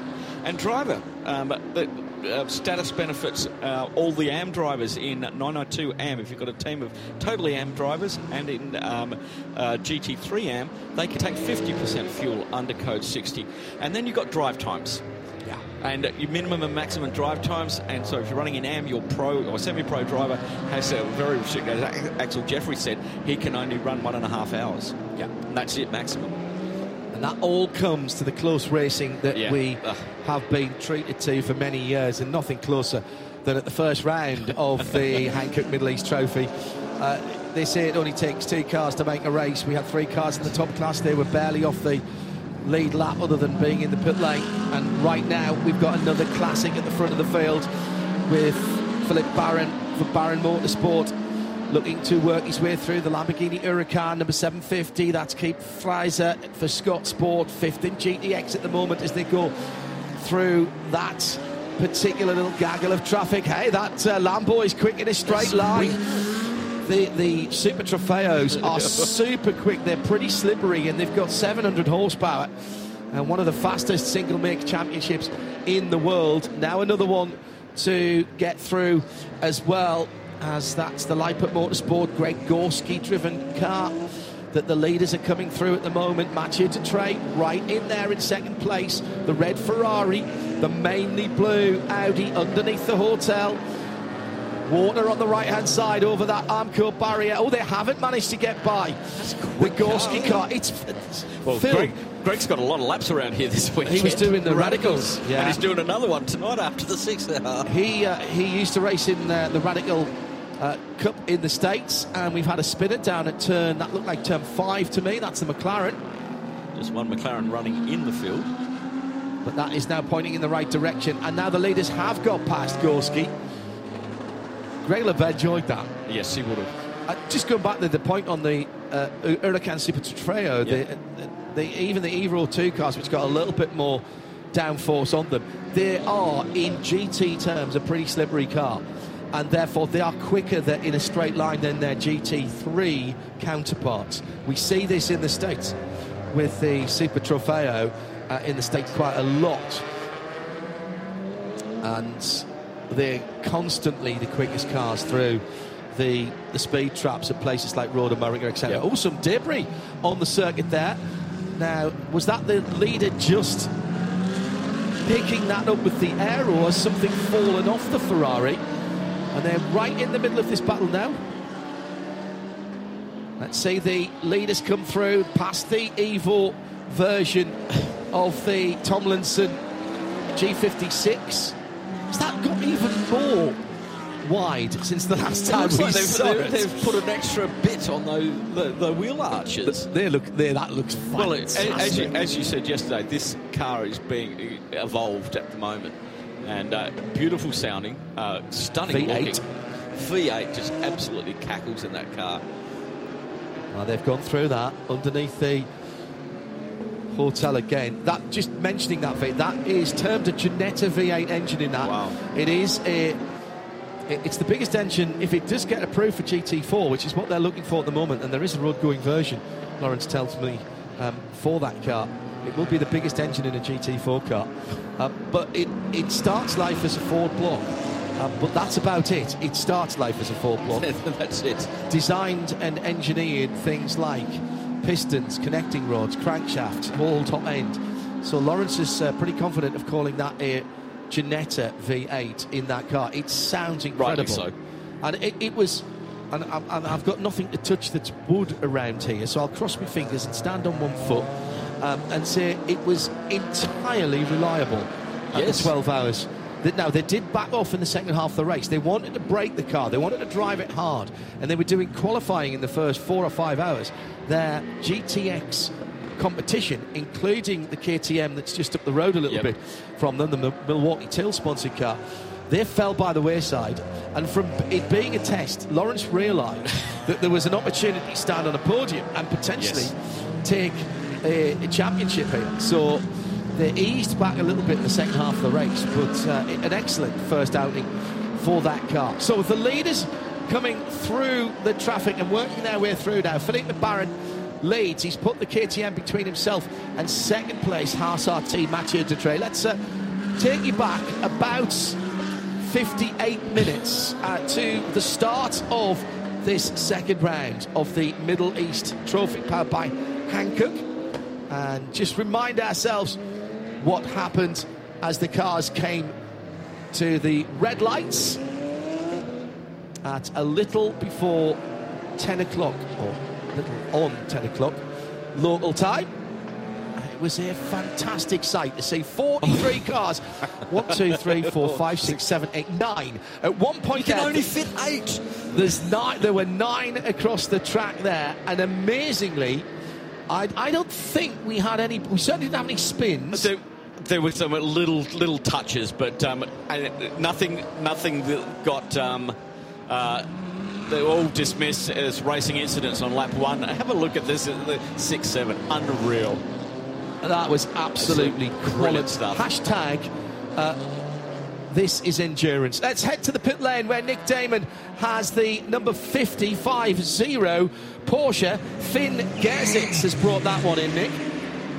Yeah, he's got out. It's been a complete full service. Tim Zimmerman has got in. It's interesting seeing this. It's 3 semi-pro drivers. So the 50 car came out of 5th, the third driver being Mark Bartels. I think that the fan club we saw on the grid, we chuffed. It was a very good stop, and it was everything in. And the interesting thing was the fuel stop. I was timing it was nearly 2 3/4 minutes. It's a very long, convoluted route into that fuel station, and then you've got to fill up.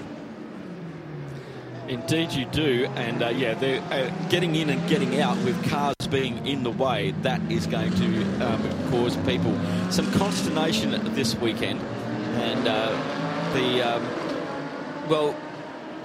they're limited to 90 litres on their fuel as well, so long stop but no fuel flow restrictions for the AMG. So Nick Damon, for the Porsche, sorry, as you heard there, has completed his first hour in the pit lane. Joe Bradley is on the beat for us for the next hour or so. Just checking in with Grove Racing there. Mercedes, Stephen Grove, number 10 in 13th position. I'm just seeing who our leading car who's made the pit stop is, and I think...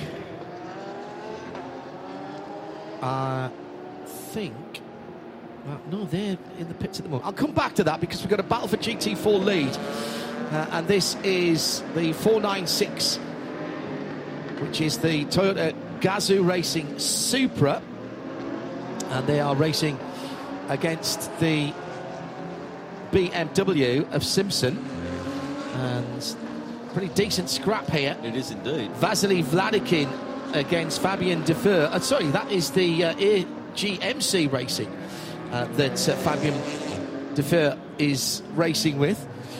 Gazoo Racing, the overarching brand for Toyota's racing activities worldwide, whether it's on the tarmac, on the rally stage, or indeed in the desert rallies. Gazoo, an original, years ahead of its time, we were talking about this the other day, funny enough, an original idea by Akio Toyoda, the man at the head of Toyota until recently. He's just about to step down, and the family behind Toyota is Toyota. And Akio came up with an idea of selling cars on the internet when the internet first came about. And he was about 15, 20 years ahead of his time. That site was called Gazoo. And therefore, Gazoo Racing taps into that. And it was it's very much a pet project. It was and it continues to be. So after going through a number of different iterations in terms of its terminology, nomenclature for Toyota racing. I remember Toyota Team Europe, you'll remember that, with rallying and various things, based in Cologne, still there actually. 2 phenomenal huge one-to-one sized wind tunnels there. They've got their motorsport museum there as well, including the Formula 1 cars, and the car that would have taken Toyota, I'm absolutely certain, to the next level in Formula 1. That car was built when the plug was pulled. Yep. And I've seen it. It's fantastic. They've got the sports cars there as well, of course, including the one that they had to build as a road car for the GT1 Toyota era. And Nick Damon got into it and couldn't get out of it. Somewhere on our archive is an inside story from Toyota at Cologne. If you use the search facility on radio-show.co.uk, it was meant to be in a half-an-hour programme, and it got to be much longer than that. It was... I wish we'd had a video camera that day for Nick Damon. Through the final corner for the number 85 AMG stalwarts of this particular championship, and they've just lost a place to Peter Cox That's a place overall and in the GTE category. And we were just watching the GT4 battle, and Lewis Plato has... Actually, that's not the GT4 leader, excuse me, that's in the pit lane. It is the Lewis Plato Century Motorsport BMW has just come into fuel, and pulling up at its stop is the Century Motorsport car, which is where Joe Bradley is now. Hello, Joe. Welcome to the race. We'll take over from Ravi Ramier in the 429 and resume once we've gone through this pit stop phase, just pulling off its apron now. It's Graham Leslie who's the man at the front of the car, just waving the car off. So that car out, running quite a sort of a disciplined race, isn't it? There's no need to really push too hard in the GT4 class. We're just going to go round and round. I made that sound very easy, didn't Well, I tell you what, Joe, I'm not sure that's the case here, because there's a bigger GT4 field than we've seen for quite some time. Yeah. And it's very, very competitive. What was that Porsche that's lost the right front headlight there, Phil? That's just flashed by the support pits. It's right in front of the number 48 on the track. You've got the tracker, so you might be able to pull that up. There's for so me. many cars on this tracker, John. They're all over the top of each other. It does look like somebody has thrown a packet of M&Ms into a soup pool and just whizzing it around. They're all over the top of each other coming through there at the moment. And I'll just keep an eye on that to see if they... Still the GT4 battle, by the way. The GR, the Gazoo Racing Supra, battling it out with Vasily and Fabian. Toyota Gazoo in third place. Kavi Jundi has jumped into that car, and there's the lead changing. Is it? Oh, it was a big dive down the outside from the BMW, but a nice... Do you know, that was really cool driving, wasn't it, from Vasily? Yeah, just smart. They know there's no point in banging panels, but the cars are different behave differently in different parts of the track. BMW, you watch it at turn 5, is all over the back of the Supra. The Supra start to extend away in the straight, so we've got the car in front is more towards, and you see there, turn 9, exactly the same thing. It gets right up on the back of it. But it seems like the Supra's got a little bit more straight line pace than the BMW, but the BMW is handling the corners a little bit better at the moment. Both front-engine, rear-drive cars, but even in the GT4 cars, they push all the major components as far as they can to the back to try and get that 50-50 weight balance. That's something that BMW have been very good at down through the years. And Toyota push their engine back as well. Oh, down, big dive down the inside. That's because we've got the leader into the pit lane. Yeah. So that was at turn 16. So that now here are some very, very important laps indeed for that BMW. And Defier for AGMC Racing by Simpson Motorsport. Now he's got to get the hammer down, and unfortunately he had traffic around him. The second of the Gazoo Racing Toyotas goes through into second with Kavi Jundi behind the wheel, and that will bring GPM by Dragon up into third, Owen Hizzy. But of course they haven't made the pit stops. Let's go down to Joe Bradley, where solving kids' cancer, multicoloured BMW has just been in. Did Lewis Plato get out of that number 22? He did not. No, he stayed at the wheel of the 22. He stuck on tyres. He's already taken on fuel, which will mean that he will come back into the pits right on the 2-hour mark, because, of course, his drive time is restricted to 2 hours. So we know exactly when the 22's due back. Yeah, and you can't play fast and loose with that, Phil, because if you get a code 60 at the wrong time and your in-lap, instead of taking 2 minutes, takes 5 minutes, that could take you over. Exactly, and you've got to be very careful with that. It really does. We saw it in Kuwait with that third place car. They ran out of drive time. They were like 3 minutes over. So the Century Motorsport, they'll spend a little bit more time in the fuel bay because they're rated. They've got a 95% flow rate applied to the BMW and GT3. So that's going to cost them a little bit more time in there. Well, actually, and thank you very much to Ivo Breukers for this. something that I'd missed in the supplementary mix. There is no min or max stint time. 6-hour race. For the 6-hour race, yes. of course. However, thank you, Eva. For each driver to score points, you must do 30 minutes in total. Now, that's stint time, but there is still maximum drive time depending on what level of driver you are. So that's what we were hearing earlier on about the 1 hour and 30 minutes. Yes, indeed. That's more about your driver category rather than... So you can't just put your gun driver in for 4 hours and let your other 3 drivers do 45 minutes each. Exactly. So when you're running in, various pro teams, say 992, the AM driver has to do a minimum of a 1/12 of the race duration.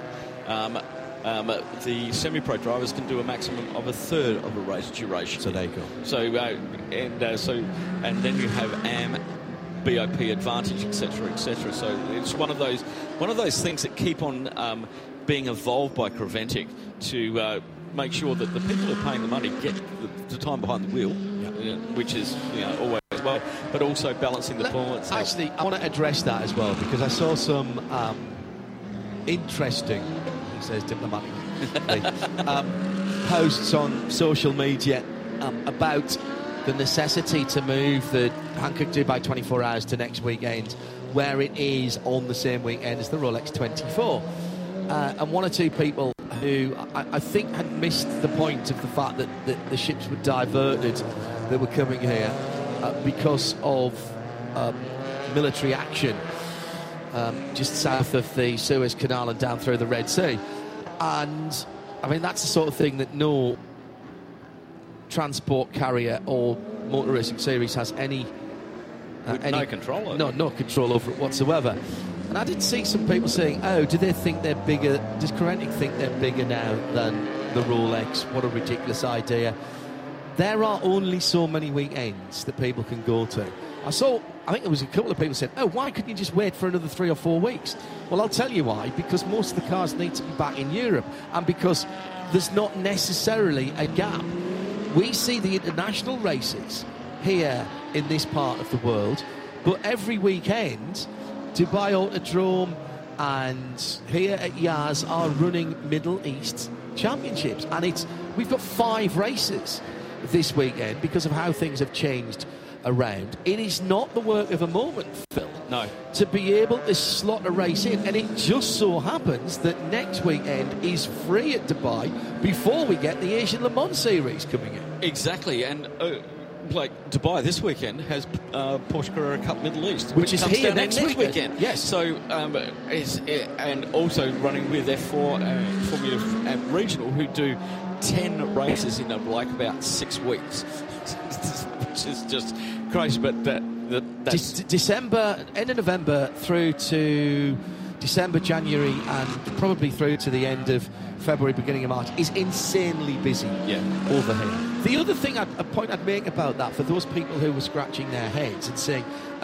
what's the point? Well, the point is, and you made this point a moment or two ago, that this series, extraordinarily so for a 43-car grid here, and a few more than that, actually, getting, I think, close to 60 at Dubai for next weekend, is that this is next weekend is most of those drivers is their Le Mans 24 Hours, exactly. Is their Rolex. These are gentlemen who are paying for their driving. They are teams that are making a living and a business out of doing that. Will we lose a few pro drivers to Daytona and the Rolex? Yes, we will. But that is by no means the bulk of the field. And they will be here. They will be enjoying it. We will be covering it. And you'll be able to watch the vast majority of it without interfering with your coverage of Daytona if you want to.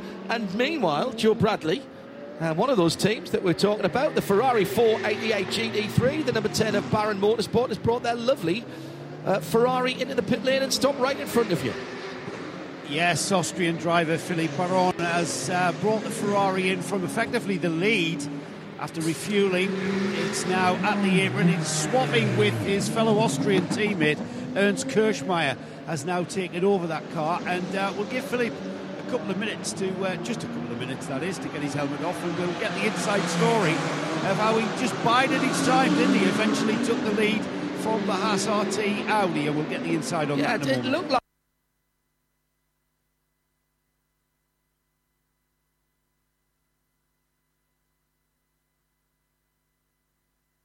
both here and in Cologne, they have found that dark-coloured Porsche that I saw earlier on. It's the Porsche Zentrum Village supported car. This is the 937, or 937 I suppose we should say, for Porsche. How it's lost its right front headlight, Phil, I don't really know, because there doesn't seem to be any other damage on the right front of that car. Maybe they took it out, but I don't know. Probably, well, regulations don't need to start with the headlights. Full daytime race today, so they don't really need them. But yeah, strange. So the leaders now beginning to cycle through. We had the Ferrari out of the lead, the Haas RT now in from second place. From the Haas RT as the leading Ferrari with the driver change and tyres on this 21 Audi. It stays up on the jacks ever so slightly more than it perhaps should have. Now it's being waved away. Mathieu Dittrey has handed over to one of his teammates. Didn't quite catch the stature of the size or shape of the driver as he did that, but the car's now back out and back off into that lead battle. That seemed, as Joe said, to take rather too long after the tyres were changed for the driver to get himself settled. Maybe there was a late call for the driver change, not sure about that. What we have got at the moment is Peter Cox and Charles Esplanade in second and third into the pit lane for respectively the number 48 Porsche, Saloshin by Cox in the CP Racing AMG. That leaves Stephen Grove for Grove Racing in the Mercedes AMG GT3 Pro-Am in the lead of the motor race. Now they have not stopped yet. I'm waiting to see who comes through and leads the race after all is said and done with the pit stop. I've got a suspicion we might see a 992 Cup car leading the race if we're not very careful here. It could happen. Waiting for the number 10 then to peel off into the pits. The Grove Racing car with a boxing kangaroo on the side, and all of Australia cheers as Stephen Grove is leading the motor race. Thank you very much for that. Top three haven't pitted as yet, and it's secure. So the top three in the GT category, but as you said, the 992s are creeping up there now. Those 992 Cup cars are lightning fast down the two long straights here, and it's just the downforce in the corners, and we see that in Dubai as well. Yeah, how quick they are and how much trouble the GT3 cars have with them. And they go long on their fuel, yes. Phil. That's the other thing, and we've often seen 3-4 hours into the race. You can have a Porsche 992 Cup car leading because it's made one stop to everybody else's two. Exactly. And we might yet see that here. Abdullah Ali Al-Khelaifi has not yet stopped and is in fourth position. Now he's a minute away from the lead, call it a minute 10, but all the cars ahead of him have got to stop, and he's probably out there for maybe as much as another 15 minutes. Well, they get 110 litres, John, in the 992. In the GT3 class at 992, Porsche gets 90 litres at 90% fuel flow rate. So that's where that balance of performance comes back to see these guys. At RSL_studio, brings you into our booth here at Yas Marina.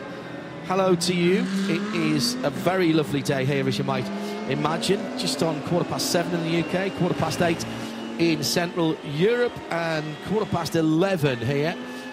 The sun at its height, not at noon here, around about 1 o'clock, I think is the zenith at this time of year here. And that is when the temperature has started to climb. You get a very hot afternoon here. So between about 1 and 3 normally is where the hottest part of the day is. Silver and maroon for the 931, just going through to the end of the lap. That's one of the Porsche Carrera Cup cars. As we have into the pit lane, we'll break off from that immediately. as we've got RC Bratislava in the Huracan GT3. Now, this is a GT3 car, not one of the Huracan Super Trofeos. You'll wonder, if you're watching, why we're not seeing the teams in fireproof overalls and in fact in t-shirts. There is no fuel being filled in the pit lane, and so if you're watching this for the first time and thinking, what are these guys and girls doing? Well, there's no fuel in the pit lane. That happens at the start of the pit lane as it is here, and everybody there does indeed have full safety equipment on. Joe Bradley, therefore, is wandering around in his Radio Show Limited very nice blue collared shirt and is patrolling the pit lane for us at the moment, which actually there's quite a bit of wind down there at the moment, Joe. That looks quite pleasant. It is very, very comfortable. It's not too hot. It's actually a little bit chilly after being out from the sun, but it's I'm certainly not as hot as this fellow here, Philippe Baron, just gone out of the Baron Motorsport Ferrari. Philip, that was a fantastic first stint for us. It looked a great race. Yeah, it was a big amount of fun. I enjoyed really racing with the two Audis. Compliments also to them. They did a perfect race. We all had a clean start on this wonderful circuit in this wonderful city. I'm a resident in the UAE myself, and it makes me very proud to race my own Ferrari here on the first spot of the grid. It looked like you were very patient, waiting for that chance to come to you. Yes, I was pushing every lap, to be honest, because in a distance race you never know if you get back the car or not. So I gave it my everything. I will have a second stint very shortly. So I tried to cool down once I get out of the car as soon as possible to relax, and then I will give it another one. How was the tyres for you towards the end of your stint there? Were the tyres still good? I had to manage so much traffic, and the Audi behind me, I was never looking on the lap time. I did it corner by corner and tried to give it my all and be on the maximum. I think the lap times were pretty good, and I think we still have a lot to give in the coming 5 hours. I'm pretty sure you'd be able to tell where the Ferrari was stronger than the Audi, the amount of laps that you did behind the car. I guess in our case it's more the pilot than the car, but no, joking. I think we have a pretty balanced POP. The Audis were stronger in the third sector. I think we had a pretty good first one. We will see what's coming up to the end in terms of consumption of the brakes and etc. So we will see. Philip, we've got a spinner. I think the Vortex has just spun under the hotel. Philippe Baron there, giving us a great bit of insight as to that. What was a fantastic start. Quality, race, mate. wasn't it? And you're spot on.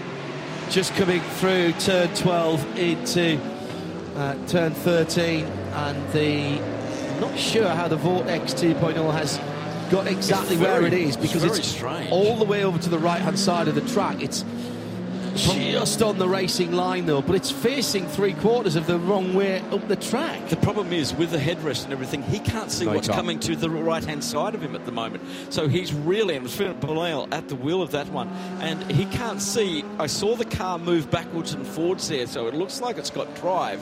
But we still there's not much room there, Phil, to negotiate. I think he's got to go forward. Yeah, he has to. He's got to try and do... turn left. Forward and turn left. There's a little bit of runoff there. There we go. And then he can swing back round to the right. The marshals giving him hand signals there, helping him out. We have not had to neutralise the race. That was all done under double yellows. Can I just say, by the way, congratulations to all the drivers coming through there. This is a perennial question we get asked. Why do we have to have safety cars? Why do we have to have full course yellows? Clearly Philippe Bonnell is not comfy in that car. It's taken a little time to get it back up. It looked like it might have been in the wrong gear there. Yeah. And in fact, actually, he's got the pit lane speed limit wrong. Yes. I can see the lights flashing. So let's see if he can clear that. Does he come into the pit lane or does he continue through? And I'll finish my thought. We've got the Colin White Janetta going into the pit lane on his right-hand side. No, he's come through and he's cleared the pit lane speed limit because the lights have stopped flashing.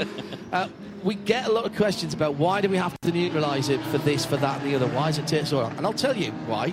Because generally speaking, and I'm sorry to say this, that drivers can't be trusted to slow down under double yellows. Exactly. I had a long chat with Emmanuel Pirro about this, and he was saying to me about how Coventic works much better than some of the series by using what effectively are full course purples, the code 60s. And he said to me, we were at Spa a couple of years ago, and he said to me, if only the drivers would slow down, we wouldn't have to make up all these new rules about how to get them safely through the car. And I looked at him and went, oh, poacher turned gamekeeper here then, Emmanuel. But in fairness, all the drivers there, they were getting the flag signals from a couple of corners back, and the marshals at the side of the track would have been pointing over to the left-hand side to say, stay left, stay left. And of course, it also helps that there is a messaging system from race control. They would have been telling all the teams, you have to keep that running all the time, and it shows if you're logged on or if you're not logged on. And you do have pits to car radio here, so they'd have been saying, right, we've got a spinner on the spinner just before the under the bridge, just before the bridge where the hotel is. Stay at the left-hand side.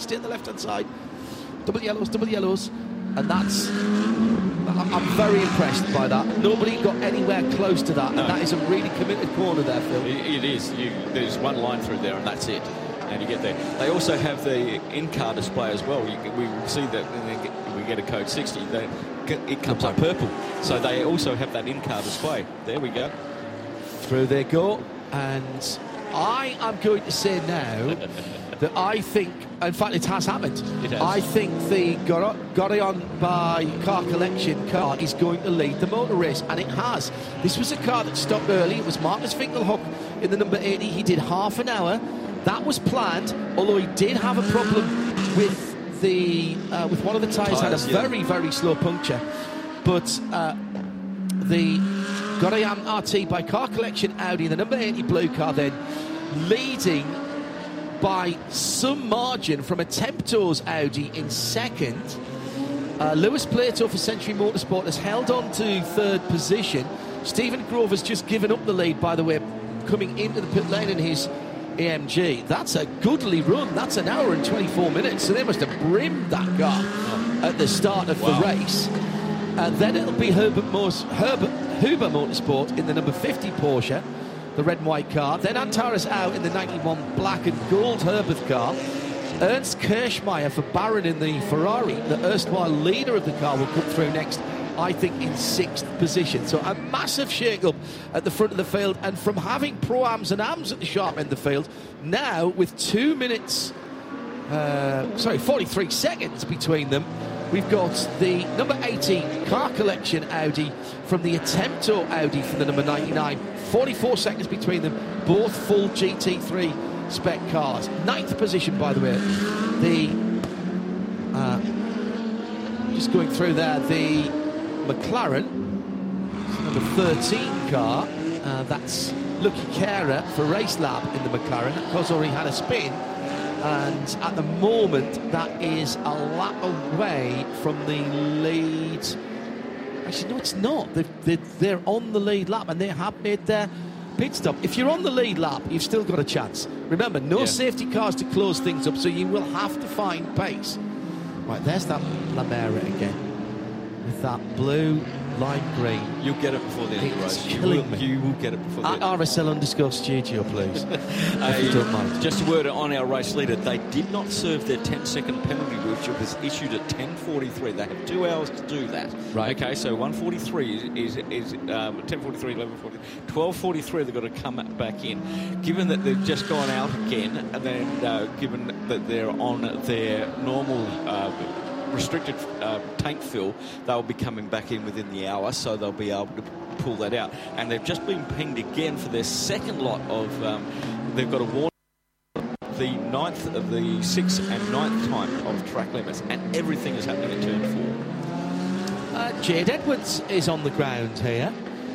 Been a few seasons since we've seen you, Jade. Hello. I know we're on the PA. We're in Villa 3 on the first floor, so by all means, pop in and see us. Room, actually. Is it Max's? Was it Max's? Oh, no, it's Checo's, probably. Checo's, yeah. At RSL_studio. So, about 40 seconds, Roman Malinov leading, and he's going to be closed down by Alex Arkin. He's been in that car from the start of the race, hasn't he, for a Temptor? Yes. He's got an hour and 22 minutes stint. Roman's been in for about an hour, just under 51 minutes, in fact, to be precise. And they did a relatively short pit stop. This is what catapulted them forward. Remember, we had Marcus Finkelhoek in that blue, orange and red number 80 Audi. He started the race and did half an hour.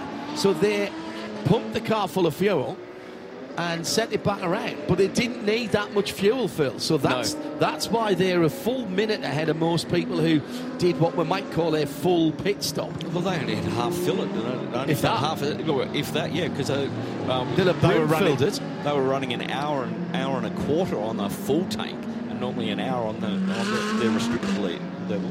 So that's actually paid out well. People will be looking at that.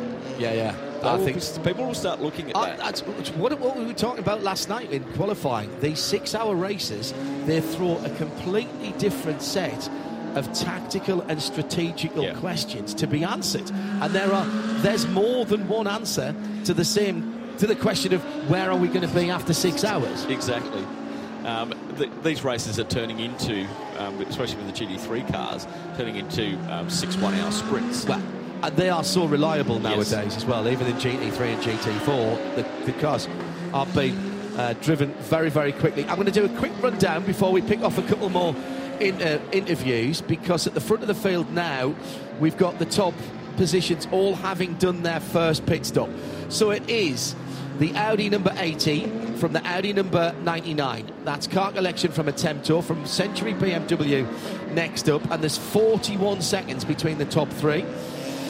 Then it's Huber Motorsport in the 50 Porsche, Herbert Motorsport in the 91 Porsche, top 6 made up by Barron with the Ferrari. That's 1 minute and 18 away from the leader. Then it's Luke Hartog for car collection in 7th, and making up the top 8 with our all GT3 cars, Stanislav Minsky for Haas RT.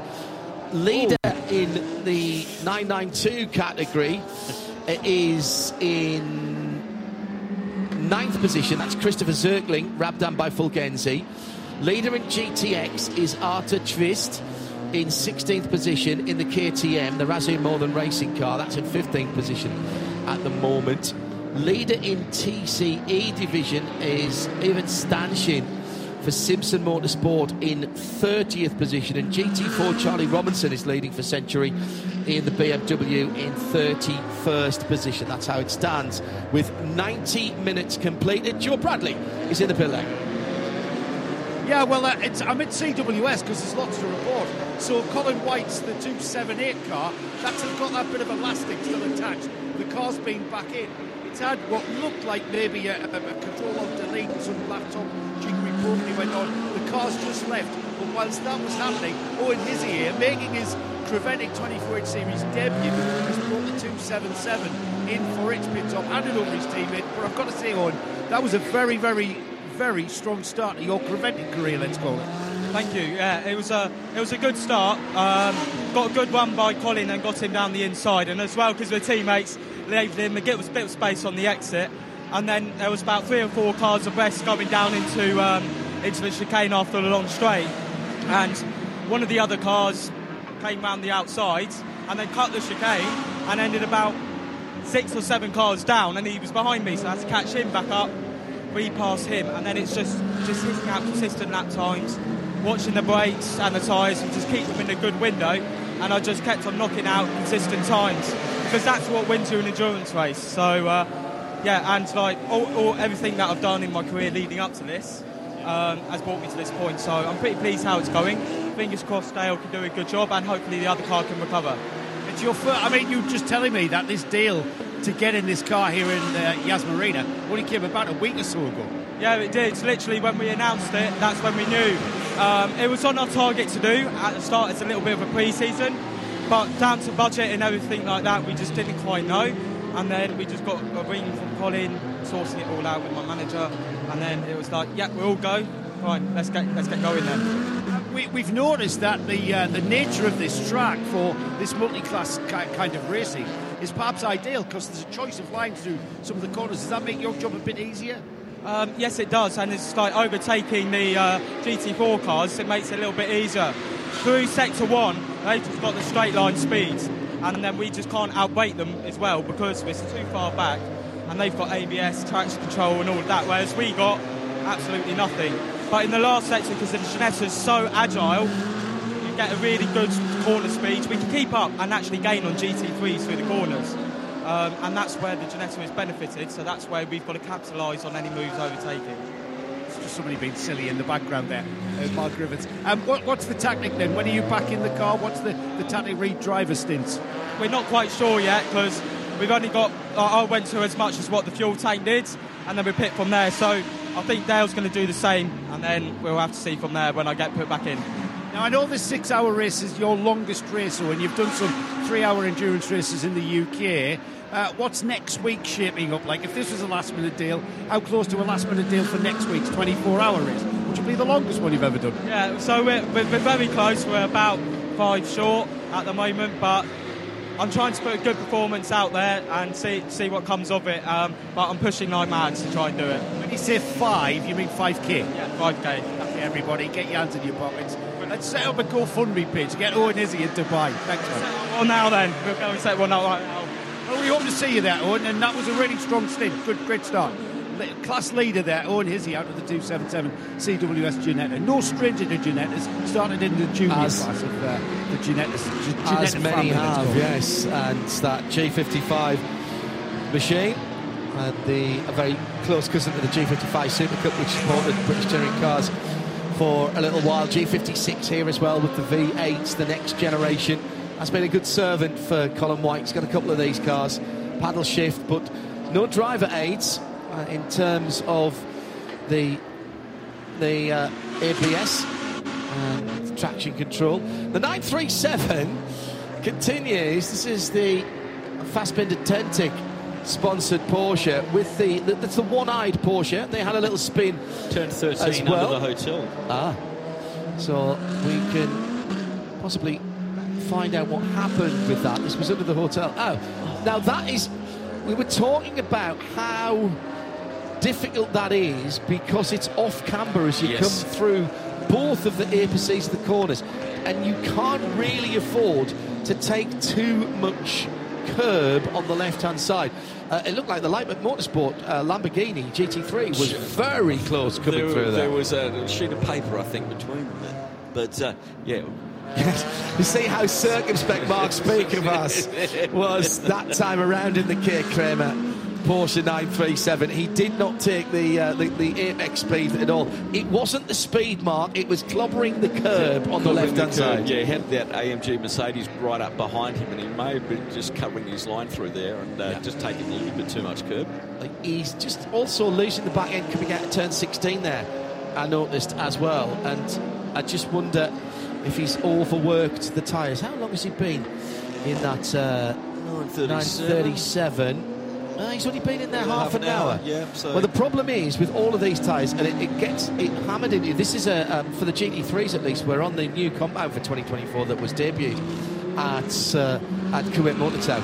It gets hammered into you by your race engineer, as Mark sensibly down at turn 5 just gives way to another Porsche. Oh no, he's having to go back. Good for you, lad. Now, is that a positional thing that is going on there? I think it might be. Is that Jan-Jaap van Roem alongside him? Yes, it is. Yes. So that is a battle for 6th and 7th in class. So he's having to go. It's hammered into you by your race engineer that when you go out on these tyres, tyre warming cabinets are allowed here, and 1 or 2 people are using them. But they're going to give you a lot of confidence early on because that's how good these tyres are. But you still have to be a little circumspect in warming them up for a couple or 3 laps, even in these temperatures, and you try and stay off the curbs early on so that you don't do any potential sidewall damage. They are so confidence-inspiring from the moment that you bang them on. And here, of course, you're going out of a pit lane, a very long pit lane underneath, and then joining at turn 2. Sometimes on the configurations in preventing you actually putting new tyres on, and then you drive into the fuel. So even if you've had heated tyres, they're actually stone cold before you get back on the track.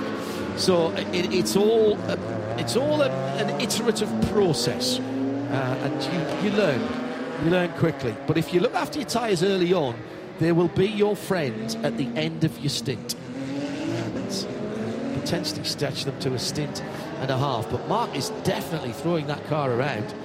Mark, speaker of us, or speaker was, not his real name. That is a nom du course.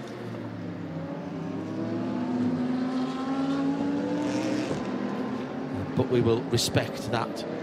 Indeed. He might tell us the story when he gets out of the car. Using nom du course to be honest, that goes back a very, very long way. It does. Some drivers, John Winter who won Le Mans, of course, that kind of blew it. Sorry. John, in inverted commas, Winter, he was trying not to let his family know because they weren't approving. Now, Mark's had a little bit of a whoopsie because he's pulled off part of the left-hand front. There's a piece of rubber underneath there, and that now he's going to be getting horrible, horrible understeer. It's just a little rubber underspoiler that pushes onto the front of Carrera Cup cars, and they've had this for donkey's years. But if you run it over, no, he won't be able to turn the car because it loses so much downforce, and he's had to give up that position. I think he's going to have to come in. There it goes. Some of it's gone. My worry is what's left underneath that as well. We'll keep an eye on Mark and see whether he comes back in the pit lane and gets another one fitted. As we head down to Ginetta, different Ginetta this time. This is the G56 Evo, and the man behind the scheme is the man with his name above the door, Mr. Ginetta. No, it's Lawrence Tomlinson. Yes, it's Mr. Tom. It doesn't have the right name for the Tomlinson, does it? Anyway, Lawrence, I've just done a really great positive Ginetta story with Owen Hizzy's first stint in the CWS car, but now we've got the complete contrast. It's the demise of your Ginetta, the 795. Tell us the story. Yeah, it's an unusual one. I mean, it's a big V8, real red meat kind of car. Yesterday it ingested a pigeon when Freddie was qualifying, so we didn't pick it up, but it looks like it's damaged the air filter. And then we've ingested some debris on track, so the engine's eaten something as well as the pigeon, and dropped a valve as a cause of it. So unfortunately, it's new engine for Dubai, and off we go again. Yeah, 6-hour races don't really allow you to change the motor and push on for the Spirit of the Race award. That's bad news, Lawrence. So it's off to the pool for you guys then, yes? So I didn't catch that. Off to the pool then. Yeah, well, we'll pack up and get ready for Dubai for the 24. So gives us a little bit more time to prep for that is a positive. So the car ran faultlessly in Kuwait, so it's just really unfortunate on the development car that we've had a bird strike, really. It is a bird strike. And I suppose it gives us time to talk a bit about football, and especially Leeds United's 1-0 defeat to Sunderland the other week. That's a bit of bad news for you. Well, I think you played really well and deserved to win, so that's the way the cookie crumbles. I think quality really tells where you are in the table, though. Yes, I know, mate. You've opened up us. We look forward to taking in your hospitality in Ellen Road, though, mate, I tell you. Yeah, we'll have a few beers there in the box. All right, so bad news. See you at the pool.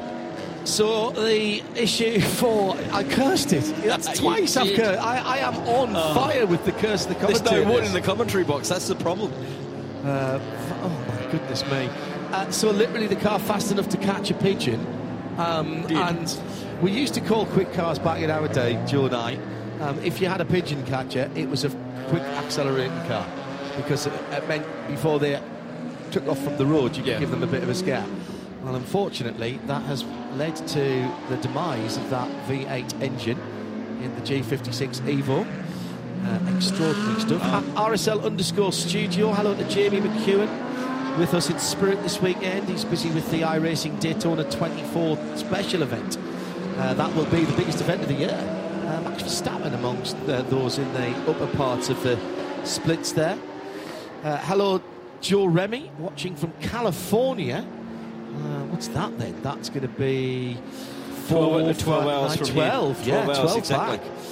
Yeah, thank you. Jerry Z, we mentioned. Hello to the Sim Racing Bar Steward. He says, do you know what? I've always hated Yas Marina.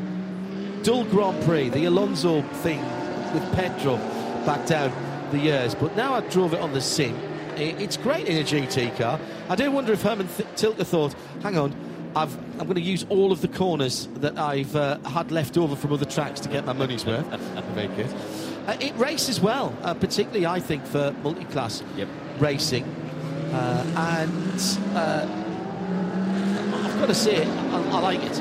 I like it a lot for this type of racing, and I'm dead pleased we're here with. I'm dead pleased we're here with a good field, by far the biggest field that we've seen in the 6 hours. And this was always going to be a very good field as well. And the changes to what happened in terms of the 24 have bizarrely been a positive rather than a negative here. 4th position. The battle goes on at the sharp end of the field in GT3 at the moment. Tim Zimmerman for Huber Motorsport in the red, white and blue Porsche has the similar Antares out-driven Herbert Motorsport, the black and gold. AU is the periodic table symbol for gold, of course, so the gold pinstriping, very good for Antares in that car, and he's right with them now as they head towards the last part of the lap. We'll go to the right-hand side here as they're coming through with the last of the right-handers before we go under the hotel, then the double left. Let's see which one of them gets it better. They've got the Red Camel Jordan.NL 992 Cup car, and Antares on the headlight flash here. Does he stay to the right-hand side at 15? No, he's following. They both stay out. They're not going for the pits. Now through to 16, the final right-hander on the circuit. A bit more curb taken by the black Herbert car in 5th position, and again on the flash. And coming up behind them is the Porsche of Car Collection, I think. No, it's not actually. My apologies. That's a car that's a lap back. That will be the EB Motorsports car, the multicoloured car. At the moment, Luke Breukers is in 3rd in 992, and that's the next Porsche, but that's a Cup car. So he'll try and stay out the way of this battle. Takes a very nice, easy turn into turn 5. See how wide he was there? He's not putting too much onto that right front tyre. That was really smart driving by young Breukers there. Phil? Yeah, he's going to wear those flashes out fairly shortly. The pair of them, actually, yeah. Indeed. Hey, Stefan Perrin in the 908 had a little spin down at turn 6, has come into the pits. And that car, that the 937 Porsche that had that little piece of rubber hanging, they're probably going to have to do an unscheduled pit stop because they've been told by race control to fix all loose hanging parts. So that could be the meatball flag for them. Oh, here we go. Oh, hello. There we go.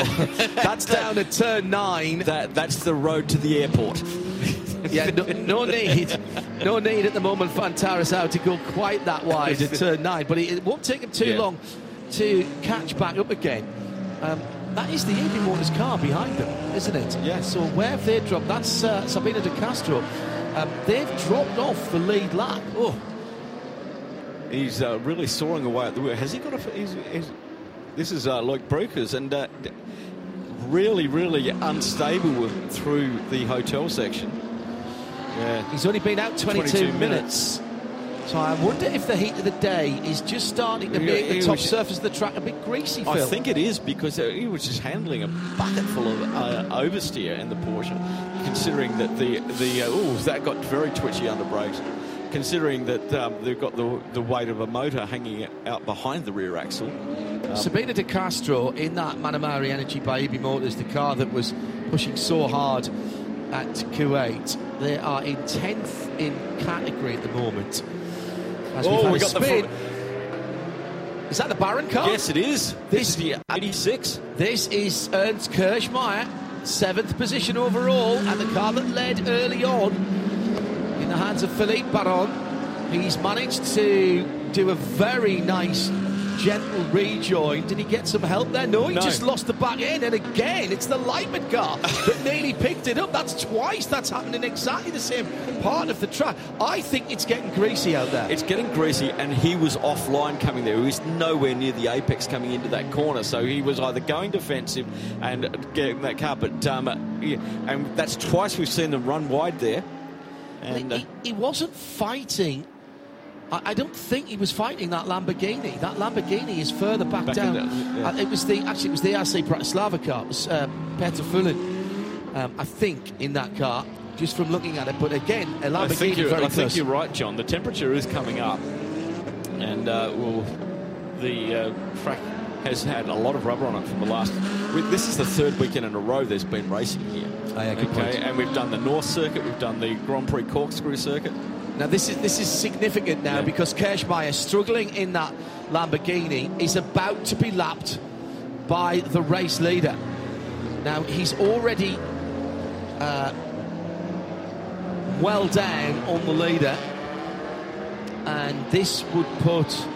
I'm trying to work out if he's actually a lap down. No, he's right on the end of the lead lap. So he's the last GT3 car on the lead lap. I wonder if there's been some damage on the right-hand rear of that as well, because I can see some unfinished carbon that I wouldn't expect to see just behind the right rear wheel. Here comes Roman Mavlanov for Goroyan RT by Car Collection. Maybe not. Maybe it was just the way the light was shining on that. Well, Ernst just needs to get his head back in here because he'll have given himself a bit of a shock there. What's happening is the track's going between light and shade. We've got clouds out there today, John. It's not like it was yesterday where it was brilliant blue sky all day. And part of the circuit's in darkness and part of it's not anymore. As we have the Porsche throwing it down the inside of the Supra. Not going to make that one. The CP Racing are also in the mix. Had a really good conversation with one of the drivers who used to drive for this team, Phil Quaife, during last weekend. He's out here driving, coaching Charlie Simmons in the Renault Clio Cup. We're supporting us at the 24 Hour of Dubai. And he said, well, he normally gets a drive, but the team wanted to do it with all AM drivers. Now, they wouldn't have been able to do that, except one of the Charles turned a certain age, so he got reduced back to an AM. So they could have the AM, they get the AM advantage, 50% fueling under code 60. But he said the team, because it's going to be, the 24 Hour may be the last race we see the Charleses. And they want to finish on a high. They could win the championship. Well, they were online to win the championship last year, apart from that gearbox failure in Barcelona in the last hour. Yeah, they could win the Middle East championship here. Just a change of position there. That was the Charles Putman allowing the Herbert car to go through. Shakeside Road. Right. Just look like that, just did. And that is another lap going on there. So Attemptor Racing lead by 2.7 seconds. Alex Arkin from the start of the race in the number 99 Audi. In second place, Lewis Platos for Century Motorsport, the BMW. He's got 19 seconds on Tim Zimmerman, the 50 Huber Motorsport Porsche. Then it's Antares out and the black and gold 91 Porsche, just going through turn 5 now and going through some of the 992 category. Then it's Car Collection, Luke Hartog in the 96 Porsche. He's another 28 seconds further back. Ernst Kirchmeier yet to come across the line in that Ferrari, and he now has he's the first car off the lead lap, as Roman Mavlanov in the Gorian RT by Car Collection has come in for its second pit stop. So this is the second set of pit stops coming around. This was the car that stopped first, remember? 30 minutes in. 30 minutes in, and Mavlanov has brought that car in after, what's that, an hour and 20 minutes, near enough. So they're getting from the restricted fueling. Oh, no, I'm sorry. Yes, an hour and 20 minutes. Yes, yeah, an hour and 20 minutes. So that's a good run by Mavlanov. It is indeed.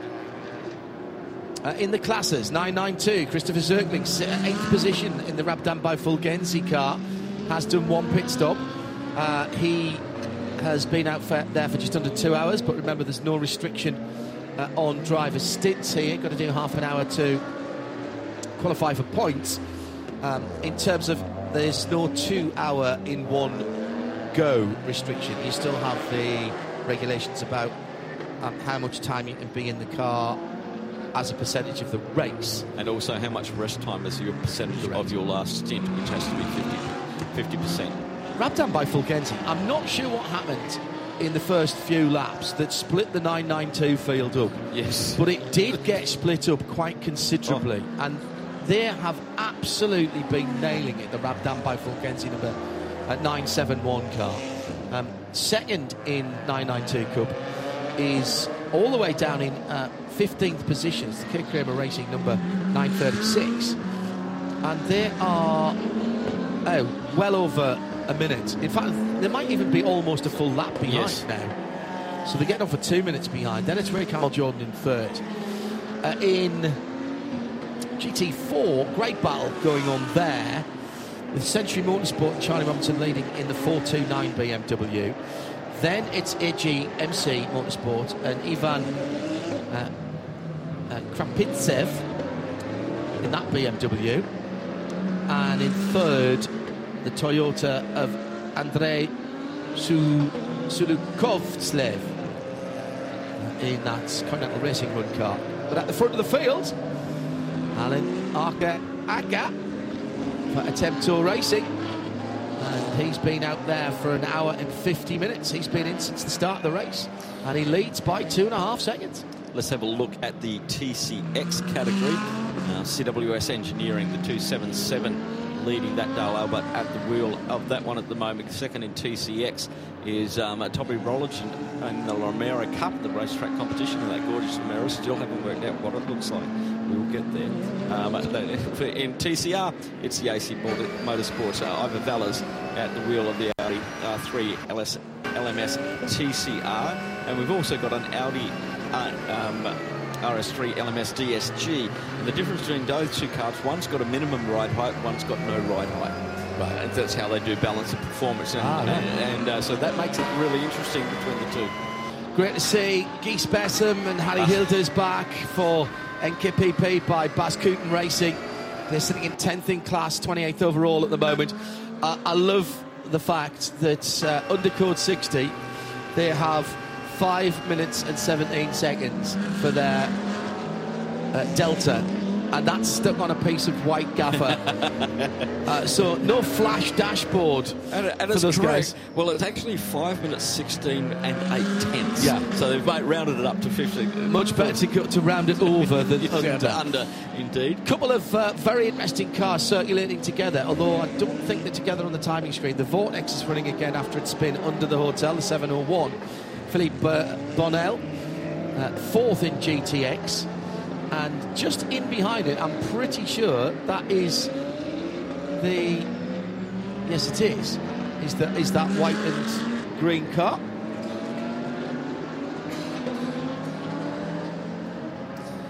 Yeah, I need a dancing ants map that's about the size of a 50-inch TV to work out where that car is right behind it. I was about to say Lamara when I had a coughing fit. I had forgotten what it was called. But that car is in a different category, of course. And the Lamara running down there, and they're the second in the TCX category. Due to probably the engine size on that car to put them into TCX. Lots of work being done by Creventic on the TCE categories. TCE is Touring Car Endurance, and they've introduced a TCC car, which is a Touring Car Creventic category as well. We know all of the work that's being done by James Cade, getting some of the other cars out there in the TCR category, and getting the Series 1 out there, and that's hopefully going through to Europe and getting all of those hundreds of TCR Series 1 cars that can't race anywhere. Yeah. And Creventic are opening up from them. They'll do the proper BOP, and you'll be able to race in Series 2. Let's take a little bit of a delve into Vortex. We've had Vortex for quite some time. This is the version 2.0, and they've taken everything that they learned with the early cars and put it into this. The side pod design is exquisite. The whole car is presented... design. It is. Yeah. The whole car is presented at the moment in bare carbon fibre, and I love the design. I think it's lovely. Yeah. I really do. They've worked really hard on this car. Philip Bonnell and a fairly small team They've built 2 development cars. We heard on the grid that they've sold a couple already. Well, they talked to us about that in Kuwait, about their whole plans to have the Series 1 running and the Series 2 running as well. Hasn't quite happened yet. Yeah, it hasn't quite happened yet. This car is 100 kilos lighter than the first incarnation, the 1.0. This is the 2.0. And as we found out in Kuwait, this thing is rapid. A thumping great V8 in it. Very, very quick car. Very, very aero efficient. And they seem to have sorted out some of the reliability issues they had with the 1.0, given that it did a great job in Kuwait. Now, the other car that was following that, which is a similar mid-engined machine, is the Le Mans Cup car. Now, Le Mans Cup started in France in 2011. It's a 2.5 litre engine with 330 horsepower, but the thing only weighs 970 kilos. They had their BOP changed overnight just to give them a little bit more weight.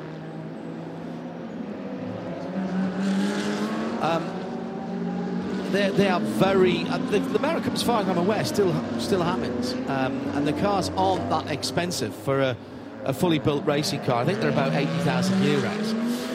Or you can do a season of Le Mans Cup for about 25-30. We've just done 2 hours, a third of the race. Oh dear. And it's Dale Albert that leads in the TCE category. That leads. And counting down then to the second third of the race, if that makes sense. Just going on that Le Mans now here, with all the practice that they did in qualifying, they've upped their weight to 1,100 kilos. Okay. Oh, wow. And reduced their bar, their maximum boost down to 2.2 bar. So it was a little bit quick for the TCX class for balance and performance. So they're carrying a little bit more weight today. So we are into the middle 2 hours of the race. Time to take a look at how things are lining up. It's been a very interesting first stanza. We'll be coming round to some pit stops for the leaders in a moment or two. So let's take a snapshot. We have completed 59 laps, and it's a Temptor Racing and the Audi that lead by about 3.5 seconds. Then we've got Century Motorsport in second position, 3.6 seconds behind them. The 91 of Herbert Motorsport in third, 19.5 seconds behind the race leader. In fourth position, the 96 Car Collection, 911 GT3R Porsche. And in fifth position, the 86 Baron Motorsport 488 GT3. Now they're just on the end of the lead lap. That car. Beyond this, people are laps down, and we'll take a look at those cars outside of the top 8 at the moment. Stephen Grove and Jordan Love with Brenton Grove in sixth position. Seventh, Manamari Energy in their Porsche. Rabdan by Fulgenzi in eighth position. Chris Zirkling has been doing great, and he leads 992 Cup class. Then it's CP Racing in ninth. Hat RT in their Audi, which was right at the sharp end of the field. Stanislav Minsky behind the wheel of that at the moment. Then it's the Peter Cox car. That's a 991 GT3 machine. Nigel Pronk behind the wheel of that in 11th. 12th, Huber Motorsport. 13th, Car Collection, Roman Mavlanov. That number 80 car had led earlier on with some tricky strategy, and they've now done their second stop. Absolutely crucially, I think they're the first car to have done their second stop. In fact, Huber Motorsports has just pulled in as well. Then it's Razin Morthan in the Crossbow GTX, and they are leading the GTX category then. Behind them, we've got Red Camel, we've got Kay Kramer, they're both 992 Cup cars. Then Mikkel Mack for Scott Sport is the next car up for Huracan Super Trofeo. That's another GTX car. Behind them, ERC Bratislava in the GT3 version of the Huracan. Then another 992, and this is QMF by HRT. and they are doing a cracking job. 4th in 9.92 at the moment, ahead of Greg Gorski, who's next up in the Lamborghini, 3rd in their category. MDM with their Cup car, Neuhofer with their Cup car, the Vortex 2.0 in GTX sitting in 4th position, and then a whole slew of GT2s, Müllner, PRP, and the NKPP by Bas Kouten Motorsport. And behind them, we've got the GT4 battle in 28th position. Century Motorsport leads GT4 from AGMC by Simpson and Continental. So 2 BMWs and a Toyota there. Before we get to Seb Lejour Racing by Duo, that's another Porsche. P21 Porsche is the older of the GT cars, and that's in GTX. Then Dragon and Toyota Gazoo Racing in GT4, the 408 and the 423. Behind them, it's K. Kramer Racing in the Cup class, the G55 from Colin White next up in the Dale Albert car. That's leading the TCE car in 36th, TCE division in 36th. Then we've got the TCE TCX car, Tommy Rollinger second in that. Then the first of the TCRs, and that is the older car, the 188 AC Motorsport car, ahead of another Gen 1 GT3 Porsche from P21, that's the pink car. Then Simpson Motorsports TCR, the Audi RS3 in 40th position. Behind them, it's cars that have had problems. It was gear selection issues for the 278 CWS. And then Toro Verde, that car has eaten a pigeon. Well, it did yesterday, and that's caused a drop valve in that car. So that car is getting an engine change before it goes to Dubai.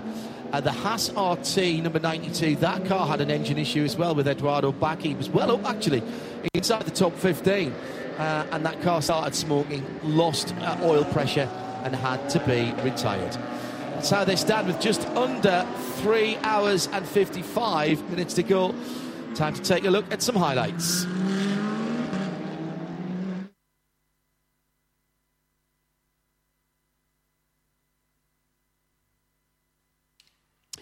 So, what a cracking start to the first couple of hours of the race.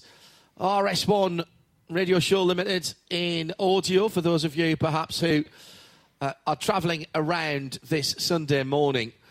I think characterised that first couple of hours of the race by the battle for the lead. Everybody enjoyed it. We enjoyed watching it. The drivers enjoyed doing it. And then that Porsche Cup race in the midfield.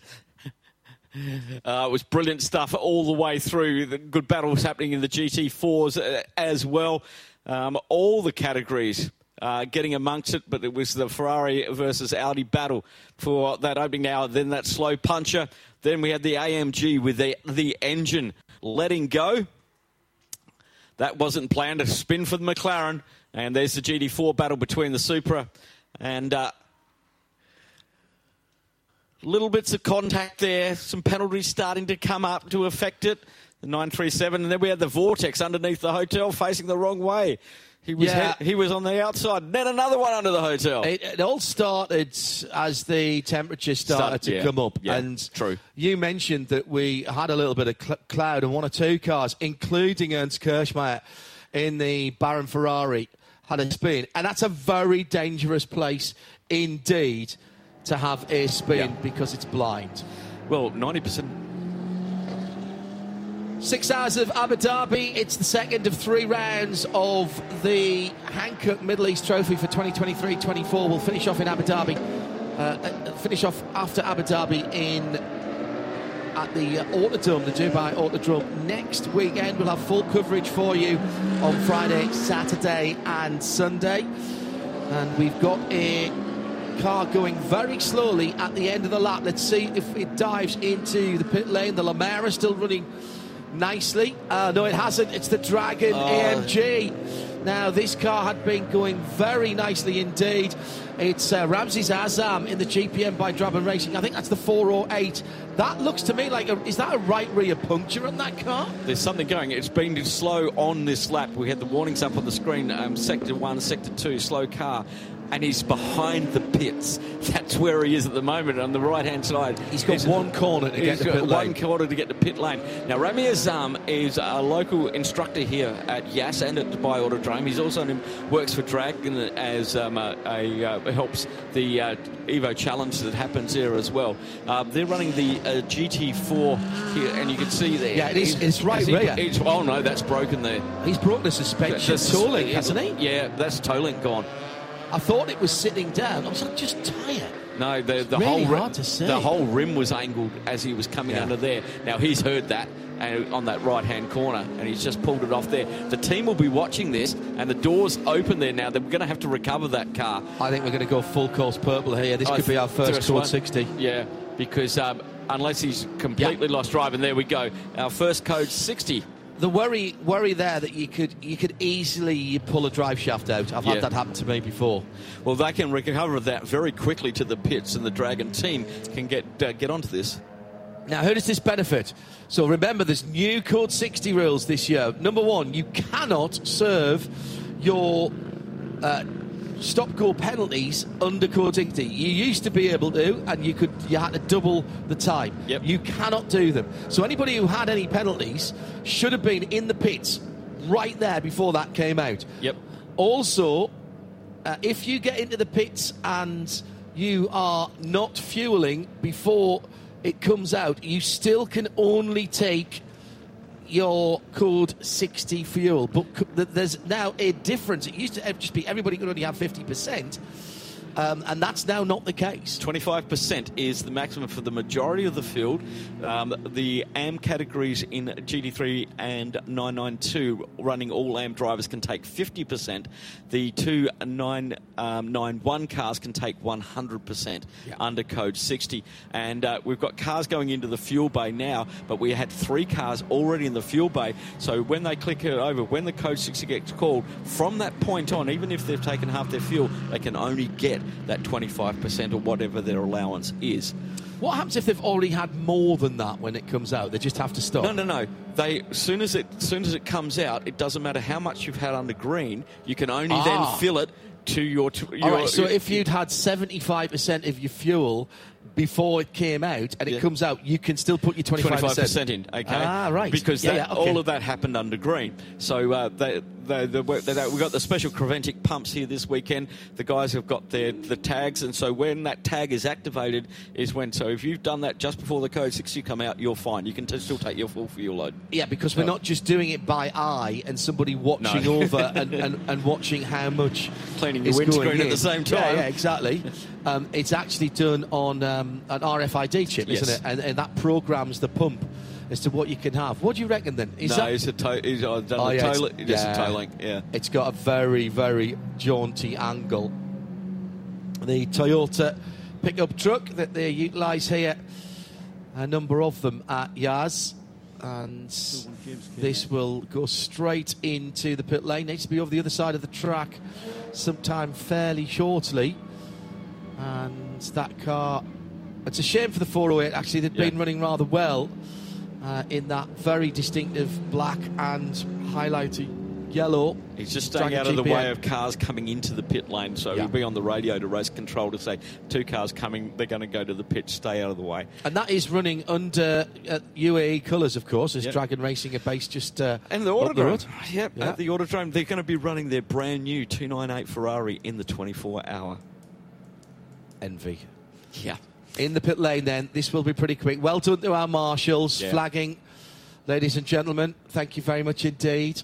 We know how much concentration needs to be given through these races. And I think race control is doing a little bit of track clean-up during this Code 60. We had some detritus out there in various areas, and I think that's also being utilised. Let's head down to Joe Bradley, who's in the pit lane. Yeah, I'm hoping to get a word with James Kay, who's just had to pop to the toilet. So, whilst he was very patiently for our rundown, the Mercedes, the Dragon car, has just been on a tow rope, just being pulled in by the Toyota pickup. Its team of engineers and mechanics had gone down towards the Parc Fermé area underneath the rostrum to get the car, but the car was then dragged past them, so now they're running back up towards it. We'll check that out once we grab James Kerr. I'll give you a shout when he comes out the loo. It's right rear, Joe, on that car. It looks like a tow link on that machine. Thank you, Joe. Joe Bradley down there in the pit lane. Get an opportunity to maybe have a word with James Kerr about this initiative of bringing back some of the Gen 1 TCR cars. Now, of course, what the teams around that Dragon GPM car don't want is that car in their pit area. Well, what they've done is they're going down to the Dragon garage, which is down the end here, because they're running in the support categories as well. Got you. So their garage is down here rather than where everybody else's are, because where they're running there, they're also running a Porsche Cup car and 3 Evo Challenge Evos cars in the and the guys had gone all the way down with that's the the longest run as well, down to garage 36. Wow. So the car is already up on its jacks and they're assessing the damage on that machine. Yeah, they're just bringing the trolleys down now, which they could have skateboarded back down on the dollies. Probably didn't want that whilst the pit lane was going to be busy under code 60. And we're back green. Green racing, yep. So we've gone back Quick green recovery straight away. And let's see who then took advantage there. At RSL_studio, if you'd like to be asking us questions. Hello to Right Turn Lover, tuning in for the first time this weekend. And he said, it's my fault. Hashtag. I tuned in for the first time this weekend, and 45 seconds later, we go full course purple. Luke Hartog for Car Collection Porsche might have played a blinder here. Sorry, he hasn't. He hasn't come in. Tell you who has, in and out for CP Racing. Yes. And that means they are now the 50%. Leading car on 2 pit stops. 50% fuel they can take. They've jumped ahead of Garolian RT and Roman Mavlanov, and they are now the lead car with the new driver and the lead car having completed 2 pit stops. This is very so correct on this one, because without the maximum drive time, they've now got their strategy around with that taking 50% fuel. Then their next stop, they're going to be able to do a quicker stop towards the end of the race now in fueling to get to the end of the race, because they've got 25% more than anybody else. Yeah, and don't forget, Roman Mavlanov stopped before the Code 60, because he'd got an hour and 20 minutes. He's now been in the car an hour and 34 minutes. He'd gone an hour and 20 minutes before he came in, and he stayed in the car. Well, that's not true. No, he took that car over, didn't he? No, he can't have. No, he stayed. Yeah, that's right. He stayed in the car. Well, I think what is happening with the Tempto, because Alex Arkin's already over 2 hours, which we don't. He's been in from the start. Yeah. Yeah. Is he going to do 3 hours and hand it over? Yeah. And looking at the 99.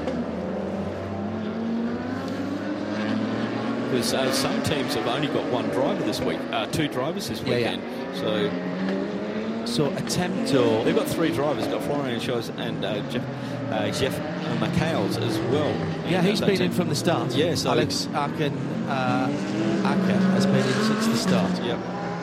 So who did? I need to quickly have a look at the 80 and see. I think Mavlanov. Yeah, Mavlanov took over after the first half hour when young Winkelhock got out. Yeah.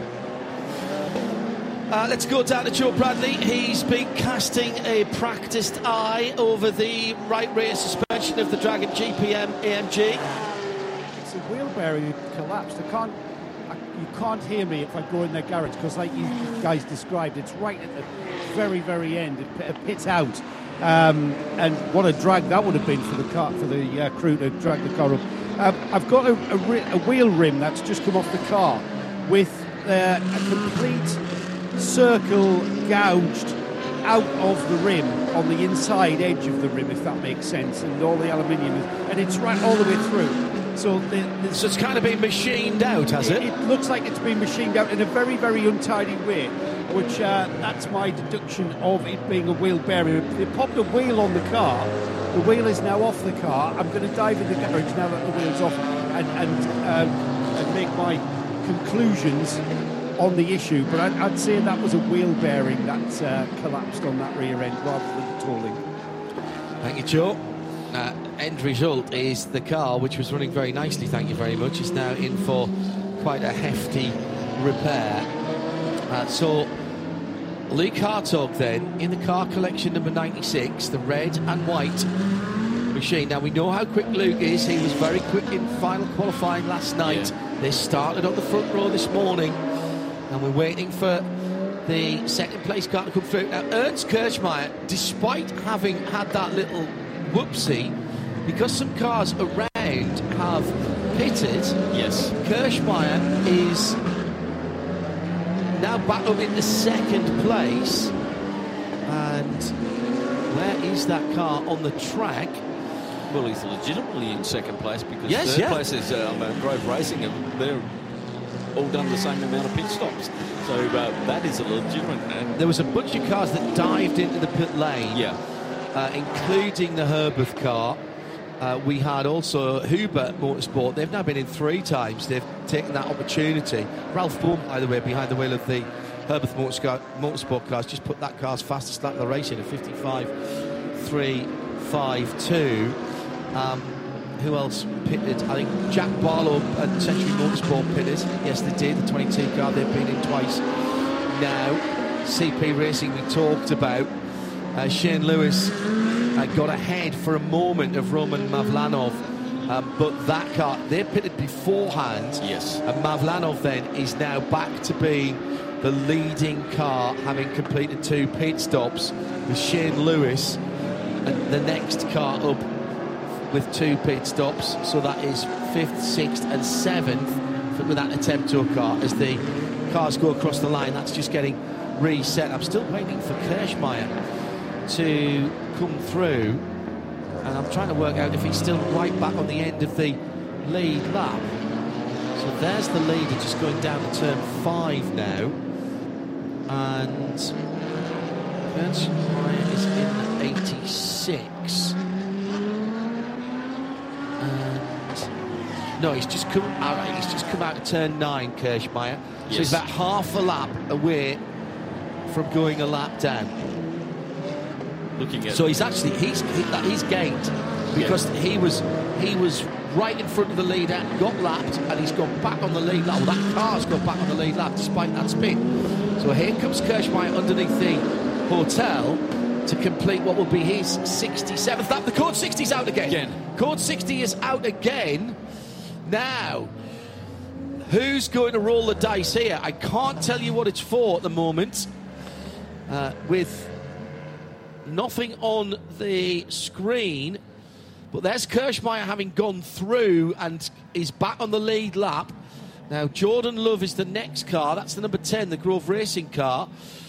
And let's see where he is. Will he still be on the lead lap? Yes, he will. He's only 2 corners, though, ahead of the leader. Somebody has clobbered one of the marker boards, Phil. Yep, they'll get a bill for that. Did they get a bill for it? Really? Somebody's had a good go at that. Do we have a car off there? Because those skid marks are telling me that somebody has stopped there. So they had a big lose under brakes and swapped ends. I don't see any damage. There's no barrier damage. Yeah, no barrier damage. But somebody's had a big moment down there. Great work from our marshals here at the Aston Marina circuit, getting things back underway, but a considerable amount of that. They do have replacement ones as well. Century Motorsport in GT4, the 3rd place BMW there, has come in, and Charlie Robinson's taking some fuel. Luke Breukers for Red Camel. Paul Truswell says pit. So he's pitted and he's filling with fuel. So let's see how that one shakes out. We've got 3 hours and call it 35 minutes to go. And so that's what they'll be back counting from. How many pit stops can we go from here? And you can never expect the Code 60s, the full course purples.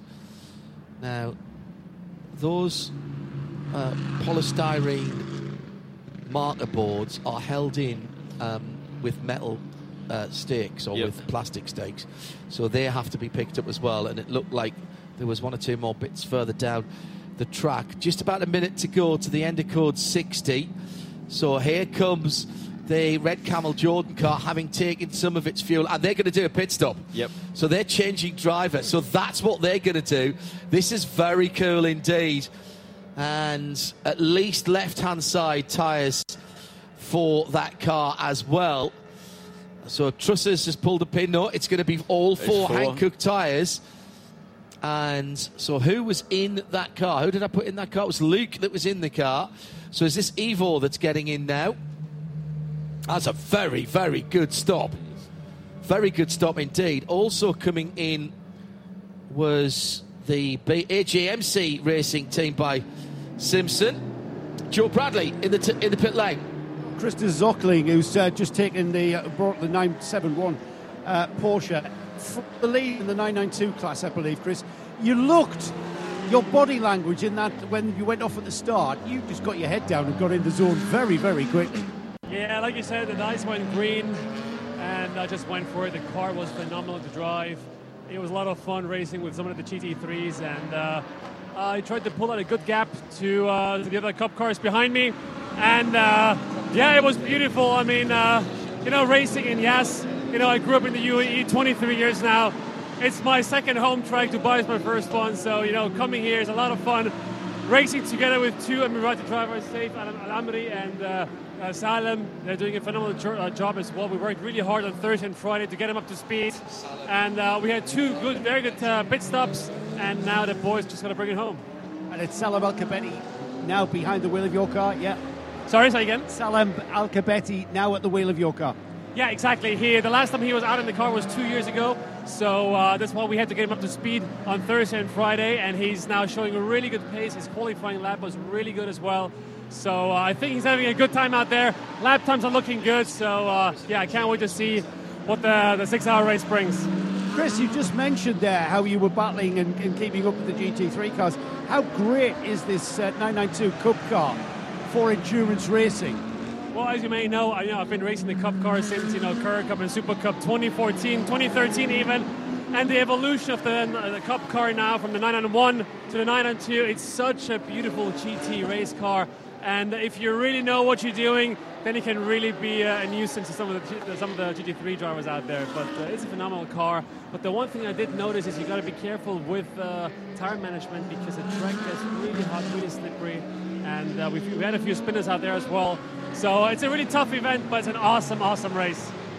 Christopher Zockling is known as a superstar and a very, very quick driver. What's it like for the AM drivers, for instance? Are you running ABS? Yeah, we have ABS and traction control in the car. Personally, I have ABS on the lowest setting possible and no traction control at all. But then towards the end of the stint, you got to somehow manage your tires basically. Turn up the TC a little bit, don't lean on the brakes too much. And again, the car did a really good job. I think we're on TV just now at Salem going into the last corner. And I can't wait to see what the next 3 hours bring. Neither can wait. Well done, Chris. Great drive. That's a really good point that Christopher Zirkling makes there about managing the tyres. Yep. You start off with your TC, your traction control. When you're an experienced driver like Chris, traction control actually slows you down because you're not getting the drive out of the corner. And they are very good at moderating the throttle pressure and applying... Oh, somebody's gone off in a big way. This is going to be a Code 60. There's a wheel and tyre. Turn 4. This is turn 4, just over the top of the rise of Carlos's crest. I think it's the 188.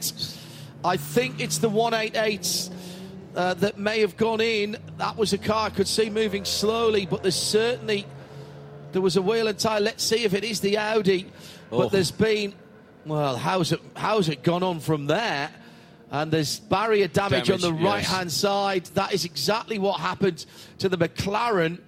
And it's what's left of the Lamara, I think. Oh my goodness! That is a huge incident. It's the 223. It's the Lamara that's gone in there, and that is a massive impact. We had 2 McLarens in one of the support series do that. One on Friday and one on Saturday morning. and that car has been disassembled just over the top of the rise. The back end goes light, and I can see the driver moving in the car. Yes. I'm just checking to make sure that is the Lamara. I may have panicked the team, but I think it is. It's very difficult to identify it because there's no bodywork left on that car. See if you can pick up the... Look, driver is out of the car. Oh, thank goodness for that. Under his own steam, a little bit dazed, I'm sure. Daniel Lamalou. That was an outlap. That was an outlap for Daniel, if that is indeed the 233, and I think it is, the 223, excuse me, the Lamara Cup car. But that car has been reduced to a kit of parts. But the safety cell stayed intact. Absolutely intact. Did what it's supposed to do, shed all the parts, lose the weight, lose...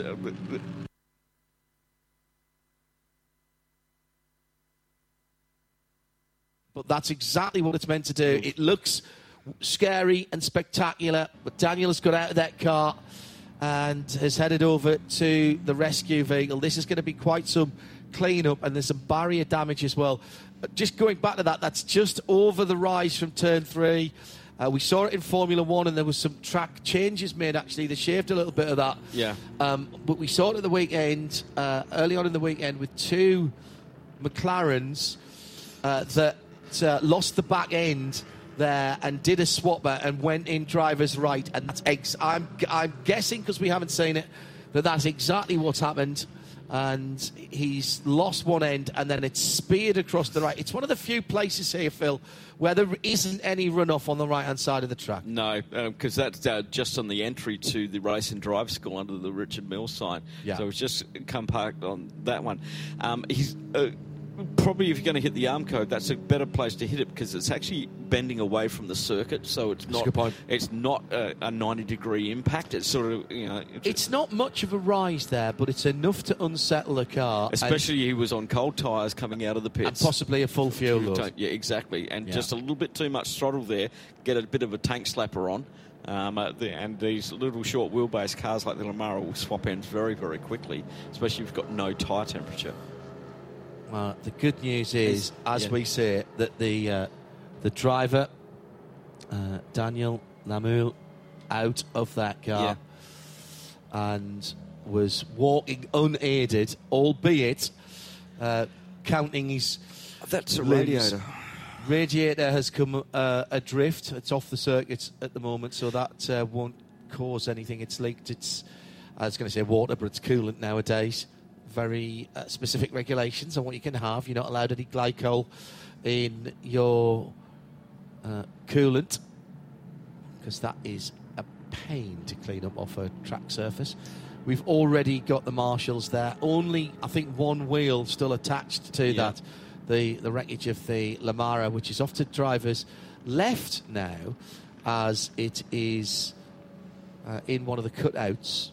Now, they may do something here that we don't see very often, and to get reroute them. And they may shorten the track and put them down through the corkscrew, because there's other areas there where we do karting and that cut up and through. But because he's gone back onto that one karting area where they could have done on track days, they use a little it's like a little loop, isn't it? Like a little loop there.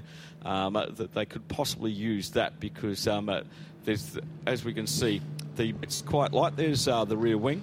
The worry is here that the shards of carbon fibre or bodywork, and they'll want to get a sweeper on that. There's little bits of metal, little fixings.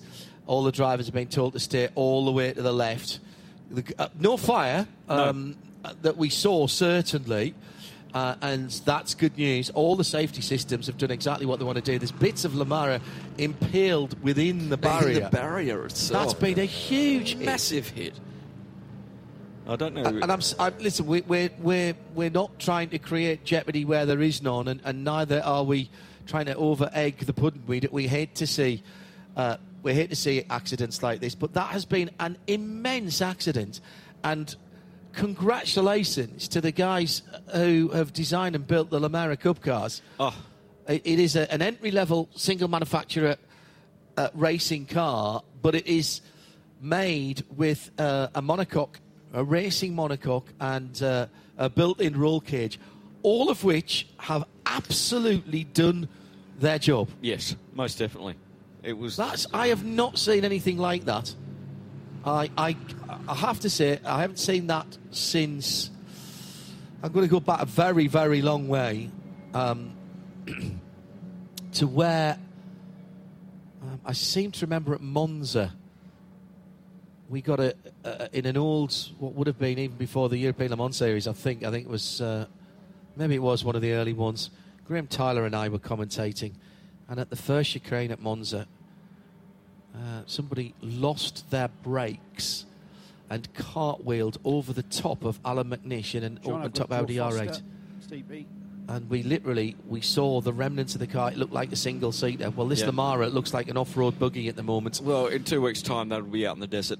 Yeah, absolutely. They'll just put some off-road tyres on it. The engine will probably start. Put a new radiator in it. You're fine. We'll allow the marshals to do their job, give us an opportunity to pick out some of our drivers down in the pit lane. This is not going to be the work of a moment. Joe Bradley is down there on duty at the moment. Where are you, Joe? It gives me a chance to catch up with some of the people I'd like to talk to. CP Racing's garage is always a welcoming atmosphere. And Joe Foster, you haven't been in the car yet, Joe. I noticed on the timing screens the 85 Mercedes down the order somewhat in 11. It's not usually where we see you guys, but that's probably because of pit stops and such like at this stage. Yeah, definitely. We were one of the fewer cars that were able to sneak in for fuel under the last Code 60, and so that put us down a bit because a lot of folks stayed out. It was a short Code 60, and we were lucky because we were near the pit entrance when it happened, so we went ahead and took some fuel. Now, you guys won in fantastic circumstances in Q8. It was a really great race. We've talked to your teammate Charles about that. You've come here, round 2 of the Middle East Championship. Is that something at the forefront of your mind, thinking about a championship? Definitely the championship is something we would love to win. This particular event is a very different circumstance for us.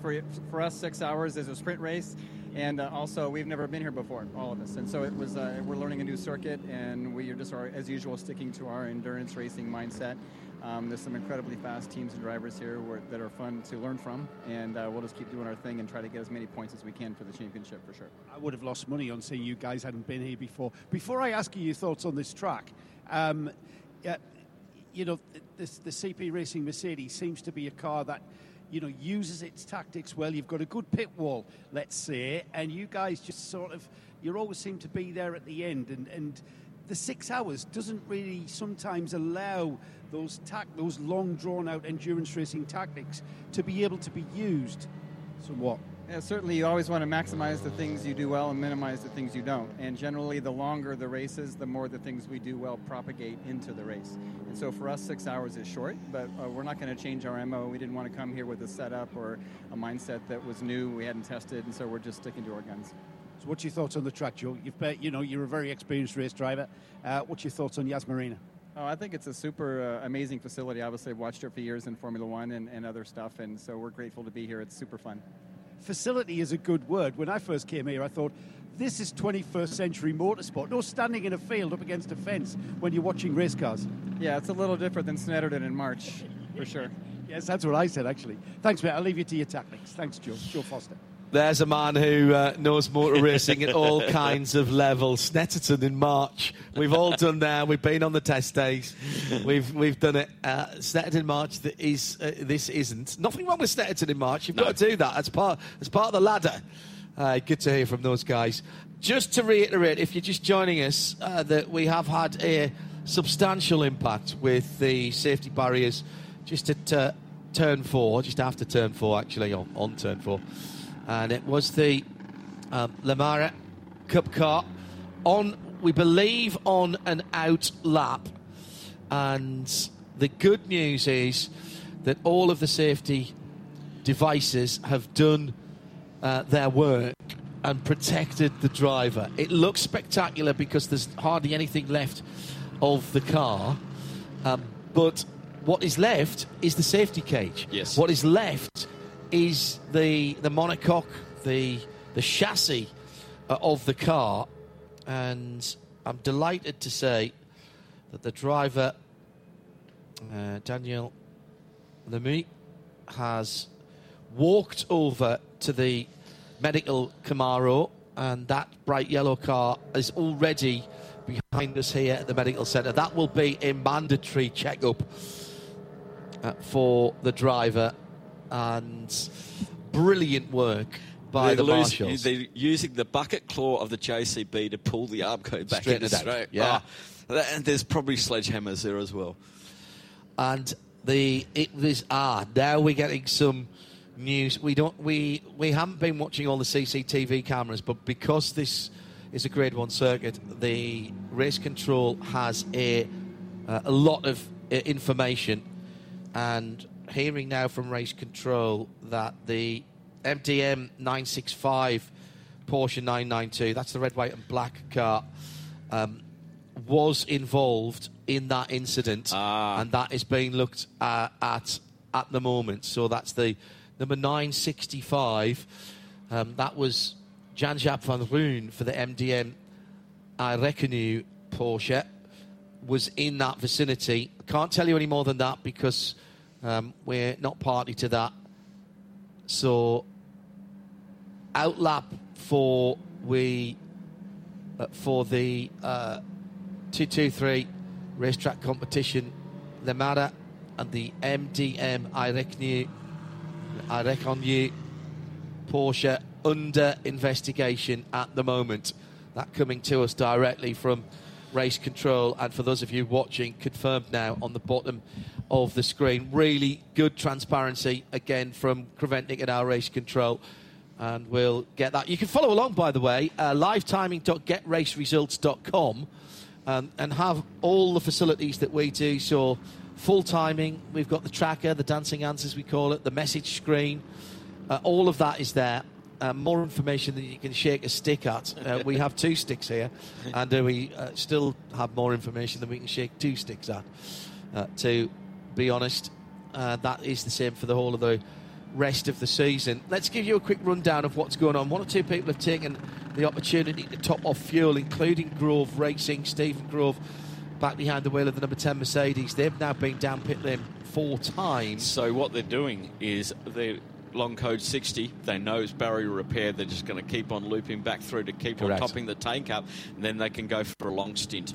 Here's the 965 coming out of the pit lane. This is the car that's under investigation and sits in, or at least it was in 20th position when it came in its class.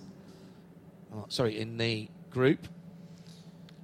So that is now Tom Coronel behind the wheel of the MDM I Reckon car, having taken it over from Yap. Tom Coronel, who was most recently competing in the Dakar in Saudi Arabia and jetted in, actually followed us into the track on nice on Friday, immediately unfollowed us and then followed us in again. If you know, you know. Yes. At RSL_studio, if you'd like to say hello wherever you are in the world. Got a little bit of time to run through.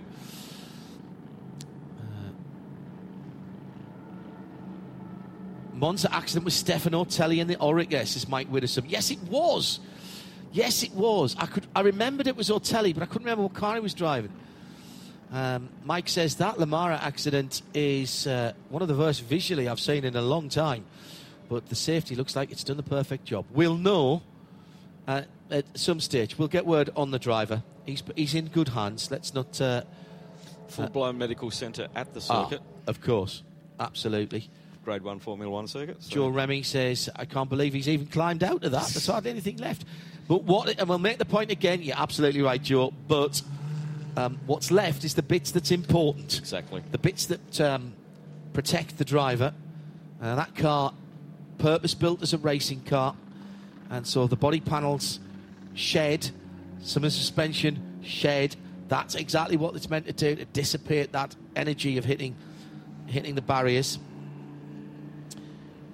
Sim Racing Bar Steward, I'd be interested to know how the 24-hour series make it pay by making the coverage free to air. It's been flawless all weekend. I wish other series apps, even those some that are paid for, was this stable. It's dead simple. It's part of the commitment. RBS, and we work across a number of different series around the world, and as an entity, we've worked with Creventic for a very long time, starting with Dubai 24 Hours. And anybody who comes to us for advice, anybody who talks to us about us doing our audio. How does that driver know he's on the camera? It's the screen. Oh, there's a screen, of course there is. So that's Philip Barron. Yes. Philip Barron realises he's on the screen and gives it away. Going back to your question, RBS, when we get asked as a consultant, if you will, on broadcast, I think we did 76 hours, 76 events, not race, last year, and something over 6,000 hours of motorsport broadcasting. We always say to series, this goes back, as I say, with Creventic, with the Bathurst 12 Hours, with IMSA, with other people that we work with, don't put barriers in the way of people watching your events. Make it easy to get in. You want it to be easy to people to enter, easy to people to race. You want it easy to people to watch as well. And therefore make it as simple. Don't put barriers, whether they're financial, whether they're geo-blocks or whatever. As you know, we never geo-block any of our audio coverage. And the World Feed TV that we work with so many different series now, we advise them to keep that down to a minimum.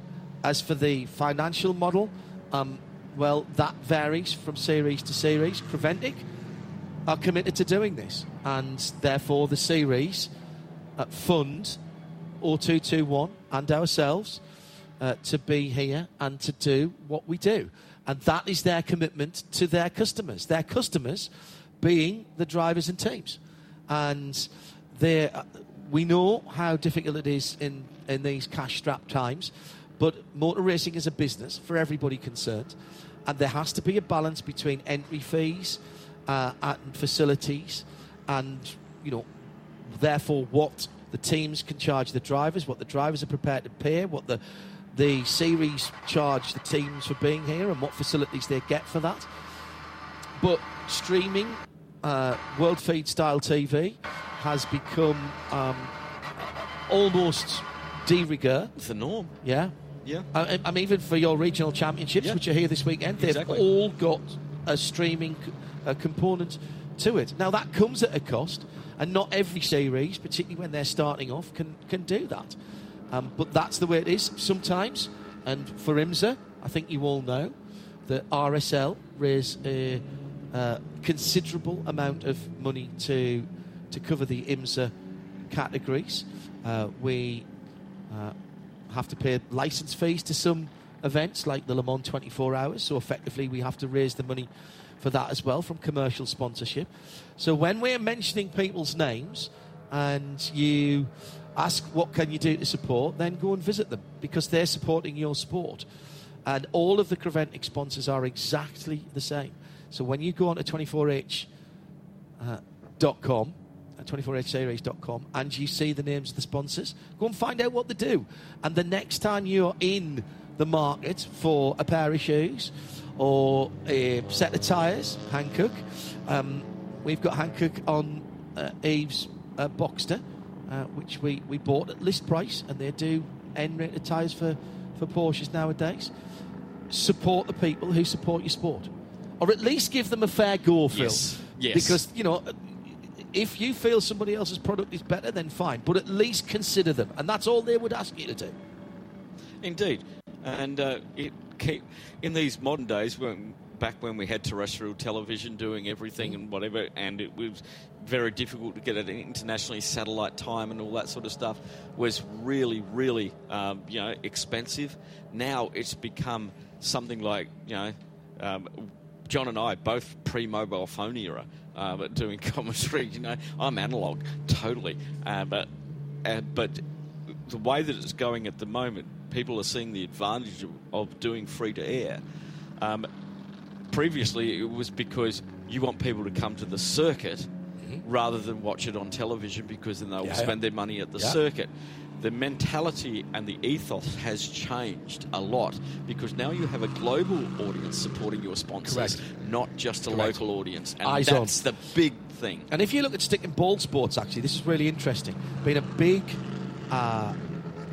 debate about whether it is the right thing to do to go behind a paywall and take the money from the channel, Yep. or to put it in front of more eyes, Yeah. and therefore your teams and your sponsors get more exposure that way. Cricket has fallen down that rabbit hole at the moment, particularly in the UK. So a very interesting question, and thank you for asking that. Hello, NG, Neil Gardner. He got the Tom Coronel reference. Well done. Hugo B, loving the 24-hour coverage, sitting in bed with the lovely missus. We don't need to know what's going on there. Okay, moving on. Hello to Vicky and Hugo. Anyway, thank you for joining us. Not sure where you are in the world. It's still only 10 to 9 back in the United Kingdom, 10 to 10 in Europe. And here comes the 188 back into the pit lane. That's the AC Audi. Continuing under code 60 at the moment. Let's get the opportunity to go back down to Joe Bradley, who's down in the pit lane. Joe? Well, always a story, CWS, as ever. They're running two Ginettas here, which is always good. Colin White here. Colin, you've had a few niggly little issues with your number 278, haven't you? Tell us what they were. Well, the problem is we spent too long in UAE, really. The car has been done Kuwait and all the practice in there, and then all the practice in this week, and the compressor is producing water, which then fills up the valve block, which then can't change gear. It jams in a gear and won't change gear, etc. So we come in and drain the water, put a new paddle shift system on it, went out again, and it produced more water, so we had to come in and change the compressor. So yeah, time it takes, but it never missed a beat at all in all the practice sessions. You get 15 minutes into a race and it happens, you know. Well, you're very much used to that. And is that something? Is that a new thing, Colin? Is that purely because the car's been sat dormant for a month over Christmas? Yeah, that's another problem, is that humidity, when the car produces water, it can fur up inside the compressor. You know, as Lawrence just told me from Ginetta, he said, it's about time you bought a new car, he said, then it'd be more reliable. And I said, well, his car is nearer than mine, but mine's still running, so I'm not quite sure. Yeah, touche, I think. Touche. So 2 cars here for Abu Dhabi. Have you got 2 cars out at Dubai as well? So we've got 1.5 cars for Dubai. We're still looking for 2 more drivers to fill the second car up. But it's all looking good, yeah.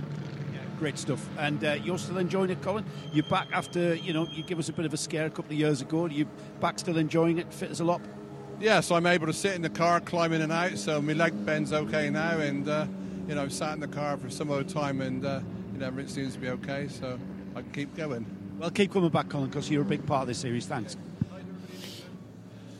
Say hi to everybody in England.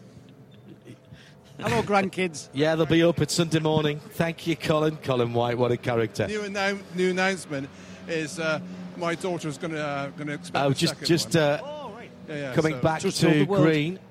It means I'm going to have 2 more races. And just hearing Colin having a chat with Joe there, saying he's expecting another grandchild, or at least his daughter is.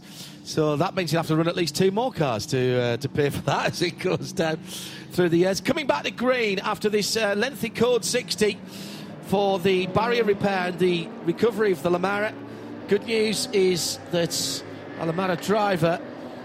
25 minutes at code 60 to fix all of that up. That is pretty impressive. Yeah, really impressive. Back to green then, as mentioned, and we'll give you some news on the driver walked to the medical car, being assessed at the moment, and remember that potential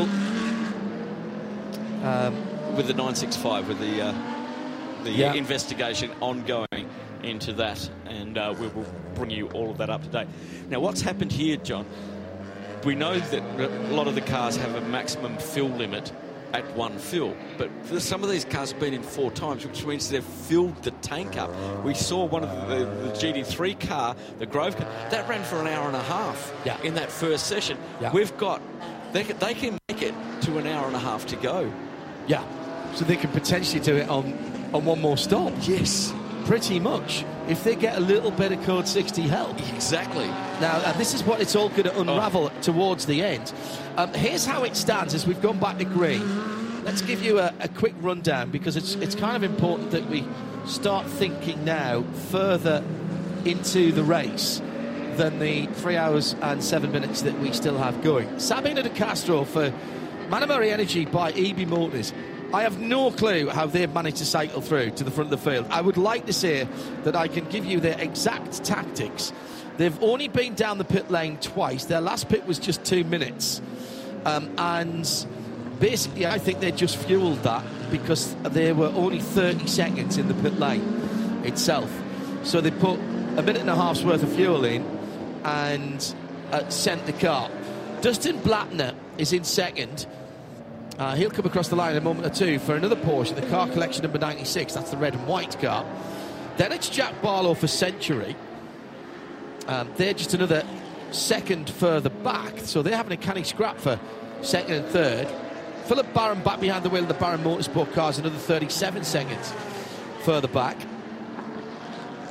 And then it's Artur Gorian for the Gorian Racing RT Audi. That's the number 80 car.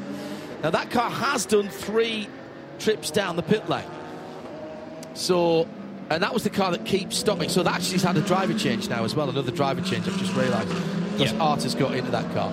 Then it's the car that you always have to watch, the 91 Herbert motor car in black and gold this weekend. Stunning. On 73 laps as well.